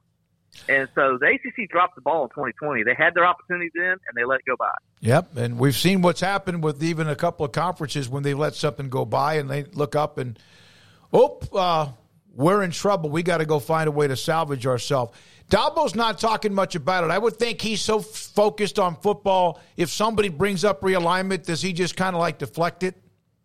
He did. Somebody asked him the other day about it, and he just kind of like, yeah, I'm not really worried about that or thinking about that. Whatever they decide, it is what it is. We'll play who we got to play kind of thing is what he said. And so, yeah, he's been deflecting it. He's focused on getting this team ready for the college football playoff. Their goal is to make they want to, obviously, the players are talking about winning a national championship and all as they should be.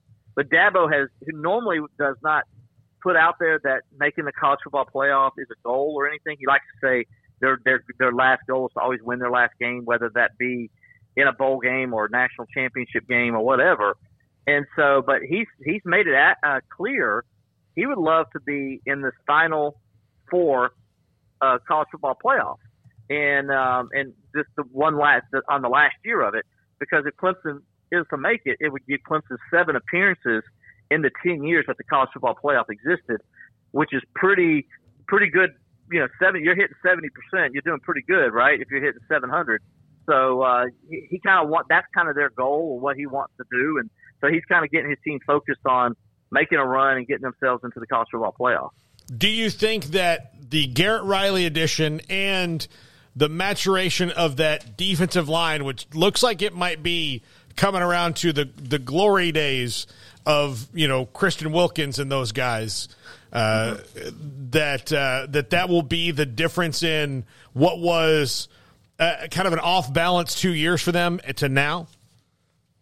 Yeah, I think defensively, Clemson's in prime position, as you mentioned. I think their defensive line is one of the best in the country.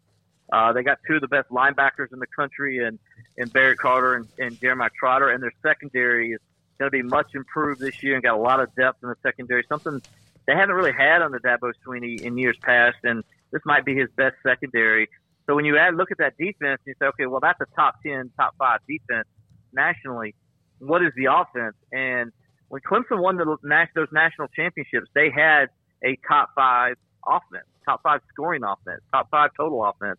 And so that was they complemented each other well. And so they feel like with the addition of Garrett Riley, and what they already have in place at Clemson. You know, they got Cade Klubnik, who Garrett Riley recruited to TCU and SMU. He wanted him to come with him there, and so they feel like they got the quarterback that fits that system. They got very athletic offensive linemen that kind of fit the system, and they think they got the wide receivers, at least on their frontline wide receivers, that could really do some damage along with a very, very gifted and talented tight end, Jake Brittingstool. So they feel like they can really move the football. The Clemson defense is coming in after practice, and they're talking about what the offense is doing to them. And this is one of the best defenses in the country, as we just said, and they're having issues with them. So this might be what Dabo needed, and he made a big move last year that he went out and got Garrett Riley, and it stunned everybody because nobody saw that happening, including the people like me who cover Clemson.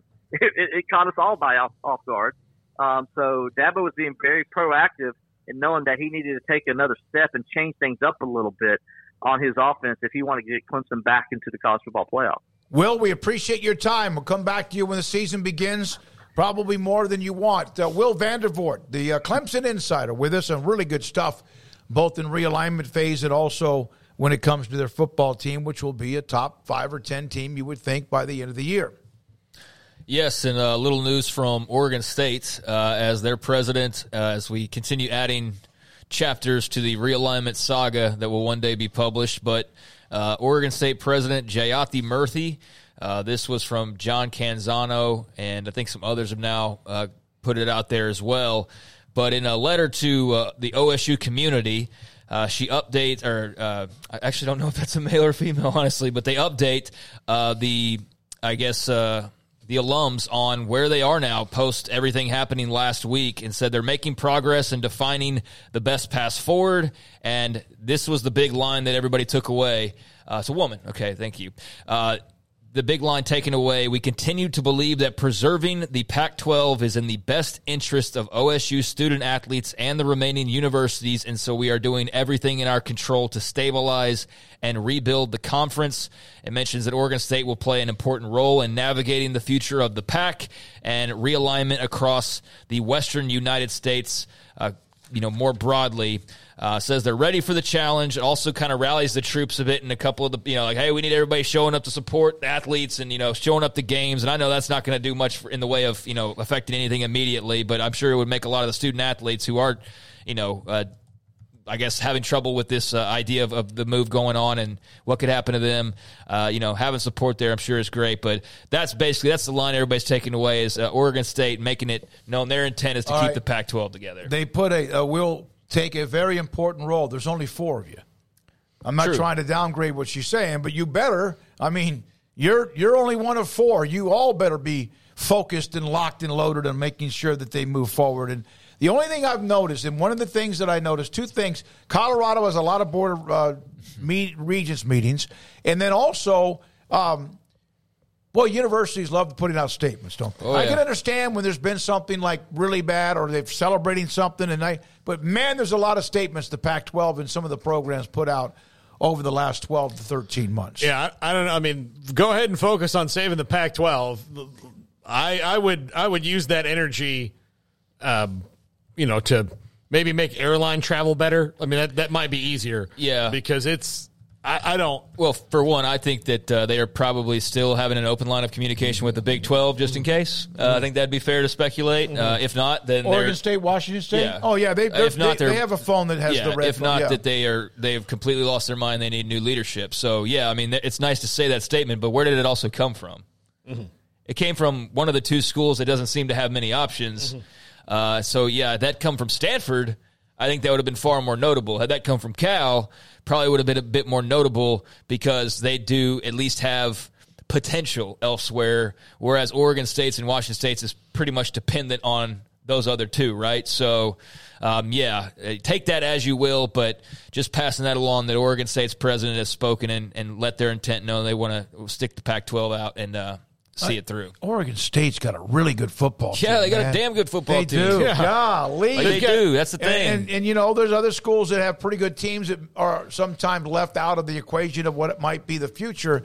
But, man, they're right on the precipice of, like, really something special. Let me look. Both Oregon State and Washington State have really good teams, and they have head coaches that if they wind up not in the in a power conference, which is where their trajectory is headed now, the minute if whoever gets fired at a big job, if you're looking for a good coach, Jonathan Smith would be on the top of my list. He's a really good coach that maybe a lot of people don't know about. He's an alum at Oregon State. Obviously, he's probably sitting in his dream job right now, but if his dream job is not going to be able to give him a raise commensurate with the rest of the industry in a couple of years, he's going to go take one that's better. And by the way, just being honest, even if the Pac-12 stayed together, if either one of those programs, and there's probably 90% of most programs, if they have success, you think there's a chance that somebody's going to rate them. Yeah, probably, but I don't know, man. We need some answers before we have any idea of what that next step is, and the Pac is that one that's still lingering, and I know that's affected by, again, what the ACC wants to do and all of that. So, yeah, the Beavers at least are wanting to stick around in the Pac-12, but like I said, I'm sure the moment that Big 12 phone call came that they would be very interested in listening, as are many others, obviously. So, as the world of realignment turns, they are the latest to speak up, but we'll see what it amounts to, if anything. When we come back, Paul Catalina wraps up the week with Paul Catalina, his top 5. This is 365 Sports.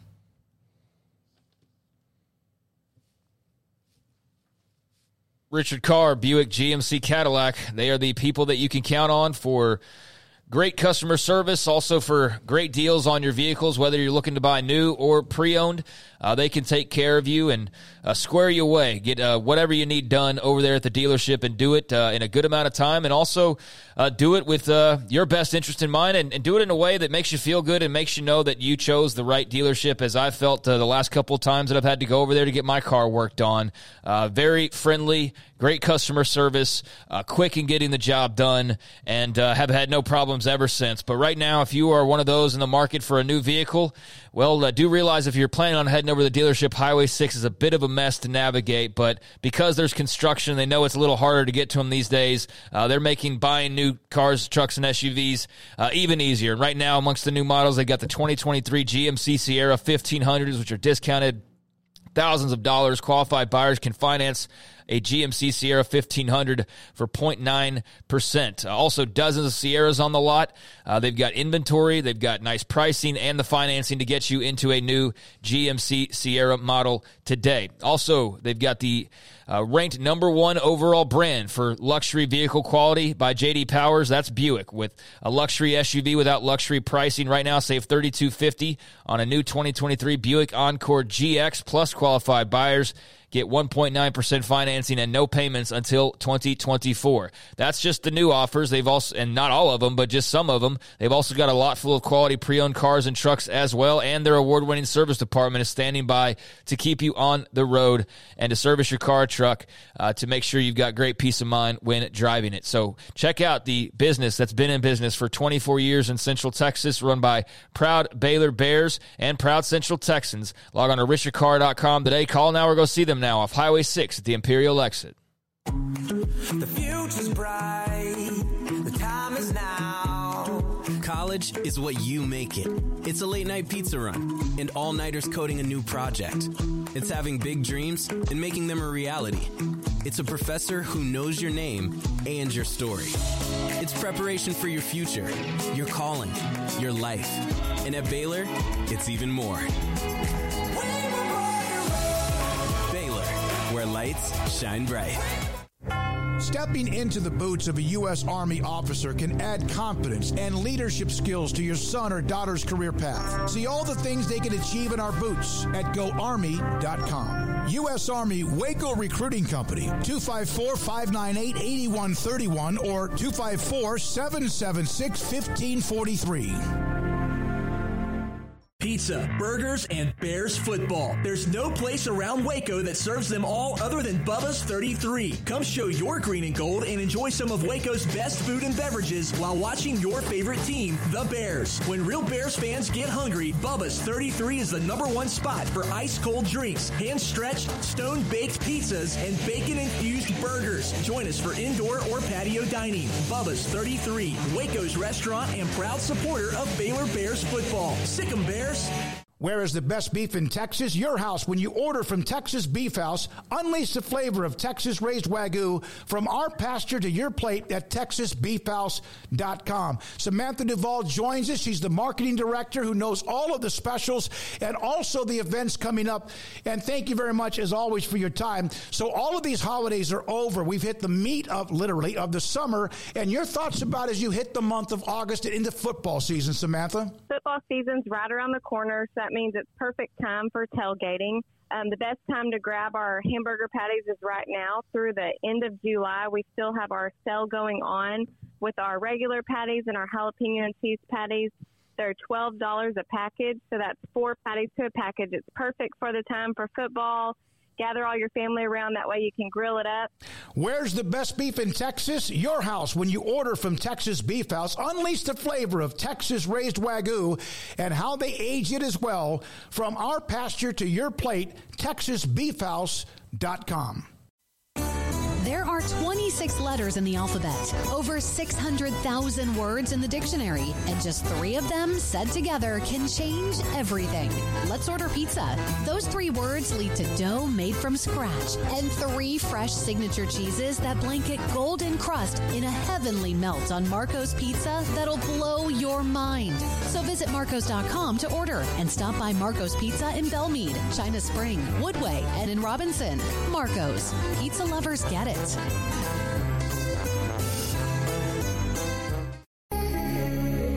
It's time for Paul Catalina's Top 5, brought to you by Texas Beef House. Where's the best beef in Texas? Your house when you order from Texas Beef House. Unleash the flavor of Texas-raised Wagyu. From our pasture to your plate, TexasBeefHouse.com.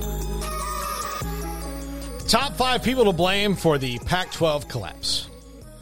Maybe next week I'll have ACC realignment stuff to do. I don't know. I kind of hope not, but we'll see. It'll give you another chance to mention Florida State. Yeah, I don't know. They're confusing me, man. They're really confusing me. I don't know. Like, I want them to get more money. I just don't know what the plan. Like, I don't know what the plan is. None of it makes any sense at all. Yeah. What do you think? I mean, we probably got to run here, but I mean, the idea of playing everybody in like this Super League BS or whatever, like that's cool. But like, are you cool if they're doing it and they're going 8-8 every year? Yeah, like that's. I mean, having to listen to you the last couple of years talk about it as an Oklahoma fan, like, are you ready to not be the best team in the conference necessarily? Yeah. And maybe they wind up being it. I would think that it will take a while for teams to understand it's an NFL kind of record. I do think for Oklahoma, they kind of needed it, though, in a way, to get over this hump of, like, there's that one last missing piece. Yeah. And I don't know what they were going to possibly do in the Big 12 that was ever going to push them over that. So, in my mind, yes, there's a very good percentage chance that they could struggle, at least initially, but it is Oklahoma, and they're not going to fail and just not be good at football. So they'll move heaven and earth to get there. It's just a matter of how much time it takes, but I do wonder if for them in particular, they kind of need that extra oomph from the SEC to propel them into finally winning a national championship again for the first time in over 20 years. Well, and look, with a 12-team playoff, it's different. You have different goals. Yeah. We have a friend, Nelson, at the gym who tells me all the time, the Cowboys have won so many NFC East titles since the Super Bowl. I'm like, so? Yeah, who cares about that? Yeah. It's not that big of a deal. Yep. So maybe conference titles feel a little bit like that down the line. But number 5. Let's go. Kevin Warren, who's, playing at world domination, got USC and UCLA out of this, out of the Pac-12 and on down the line. And he was very aggressive and didn't really, and he was a short timer anyway. He didn't have a long-term view of how this would end up. His goal was to put the Big Ten in the best position they could, to get the best TV they could. He went to Los Angeles and plucked 2 teams out of it and then said, all right, got that done. I'm going back to the NFL. No matter what he does with the Bears, he will, when you look up his legacy, that is going to be, unless he leads the Bears franchise to Super Bowl, but the coaches and players get the credit, that's his legacy. Mm-hmm. Forever. For college football fans who paid attention to that side of things, I think there's a bunch of people who don't know who the heck he probably is, and there's others that maybe what he did previously, stands out to them. But for college football fans who follow realignment the last few years, he is a polarizing figure who absolutely was at the controls of the entire thing starting to to go, basically. I mean, Oklahoma and Texas were first, but we still don't know when they were even going to announce that. That just came out. And so, maybe that would have been more on the same timeline, but yeah, he absolutely deserves some of the blame, although I don't think he probably feels very guilty about that at all, quite frankly. No, I don't think he does. He hadn't probably thought much about it ever. No. Yep.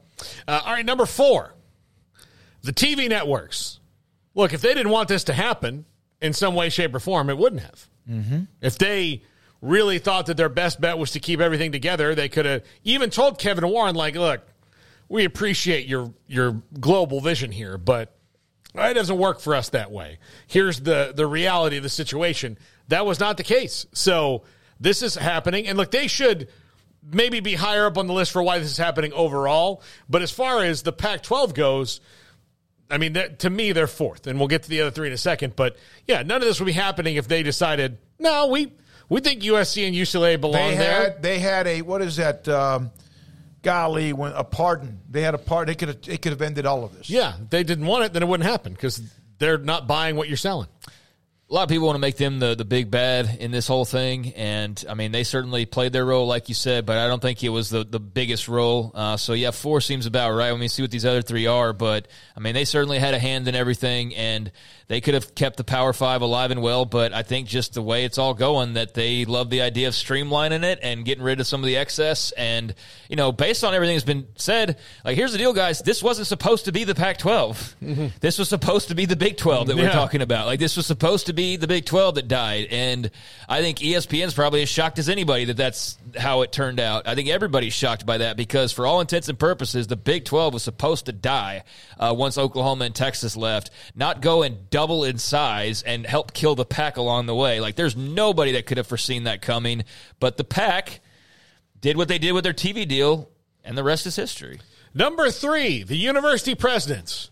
When you get a television offer and it says it's $30 million and you say, no, we want 50, and then they say goodbye, and you don't immediately call back and go, whoa, maybe we... Just kidding. Maybe we overshot. They're asleep at the wheel. And a lot of them were gullible about what was going on this whole time. All this stuff. And when you only listen to what you want to hear and not what you need to hear, that's where it got them in. Because they believed their own hype. They believed that they were above it all. And they did not have a grasp on the overall situation.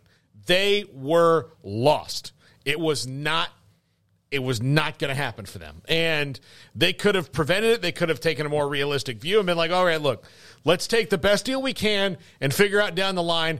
And then maybe let's try to start a real alliance, not the fake one. Let's go through and really do that. Let's do something that's innovative and different so that the 3 of us that are behind the 2 power conferences can make some headway. But they didn't do that because they thought, we're the Pac-12, everything's going to be fine. Yeah, I can't believe we talked about Kevin Warren and didn't mention the alliance and what a joke that turned out to be. Well, that was it. You talk about a guy that was playing poker and knew exactly what was in his hands. Remember how pompous people were about that, too, at the time? Remember, that wasn't the Big 12 was supposed to die. They were out of the alliance, and the SEC didn't need no stupid alliance. So there was one conference left out in the cold, and the alliance turned out to be a big pile of nothingness. It didn't amount to anything other than just a funny story for those on the way out, poking at how absurd the whole Pac situation is that they were part of the alliance at one point in time. It made no difference whatsoever. But, yeah, I mean, I don't know if it was just arrogance or what. I don't know these folks, but they were asleep at the wheel. That's fair to say, or just overvalued themselves for sure. Number 2, Larry Scott. And so you can probably guess who number 1 is. No, here's the deal, and I will give you the explanation on why number 1 is. Larry Scott put them in a position to be poached. The Pac-12 networks was bad. The moving the conference off, San Francisco office building and all the rent they're paying, all those different things. Bad decisions. The Comcast thing, all that's bad. All of it was bad. And I'm going to maybe do these 2 in unison here, Garrett. All of it was bad. And he left them in a really bad spot. But, number 1, George Kliavkoff knew that he had done that and had every opportunity to try to fix it and did nothing to do that. So it's George Kliavkoff, number 1, because he knew it, because he walked in, he assessed it, and went, oh, okay.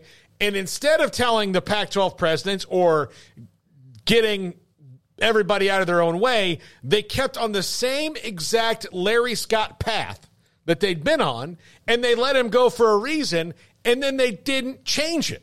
So George Kliavkoff, with the knowledge he had going in, to me is the biggest reason, because he could see what had happened and then did nothing to stop it.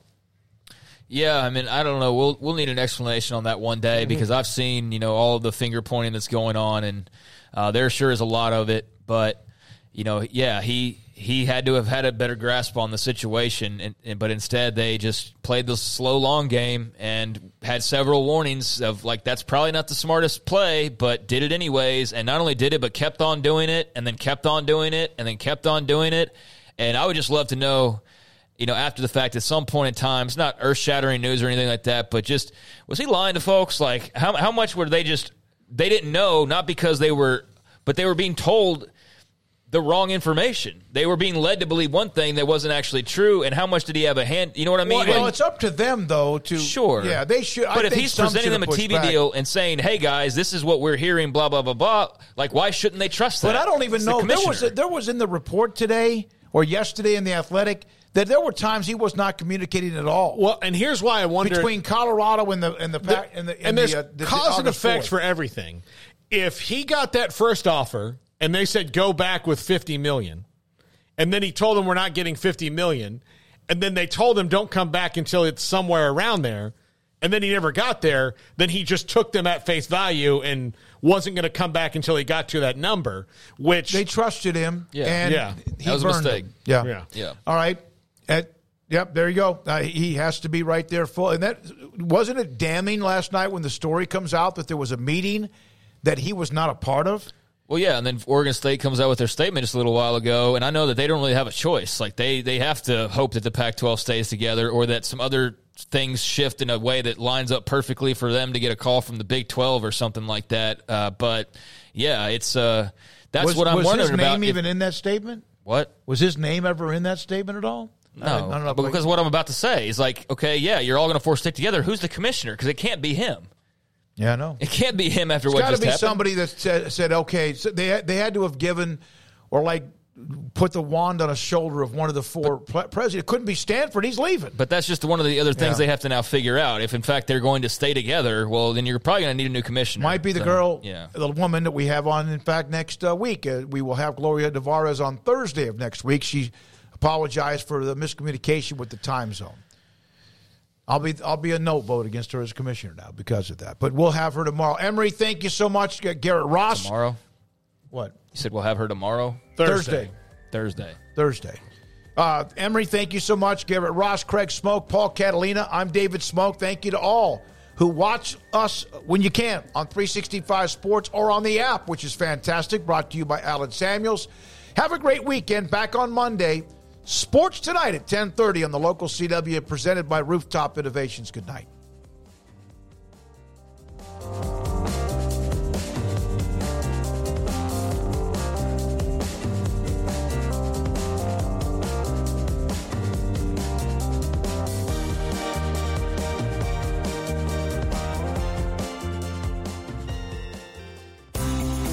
Ideal MRI is a small family business right here in Central Texas. We're open to support you while lowering the cost of healthcare bills. When you need an MRI, ask your doctor for an Ideal MRI. Visit us at idealmri.com.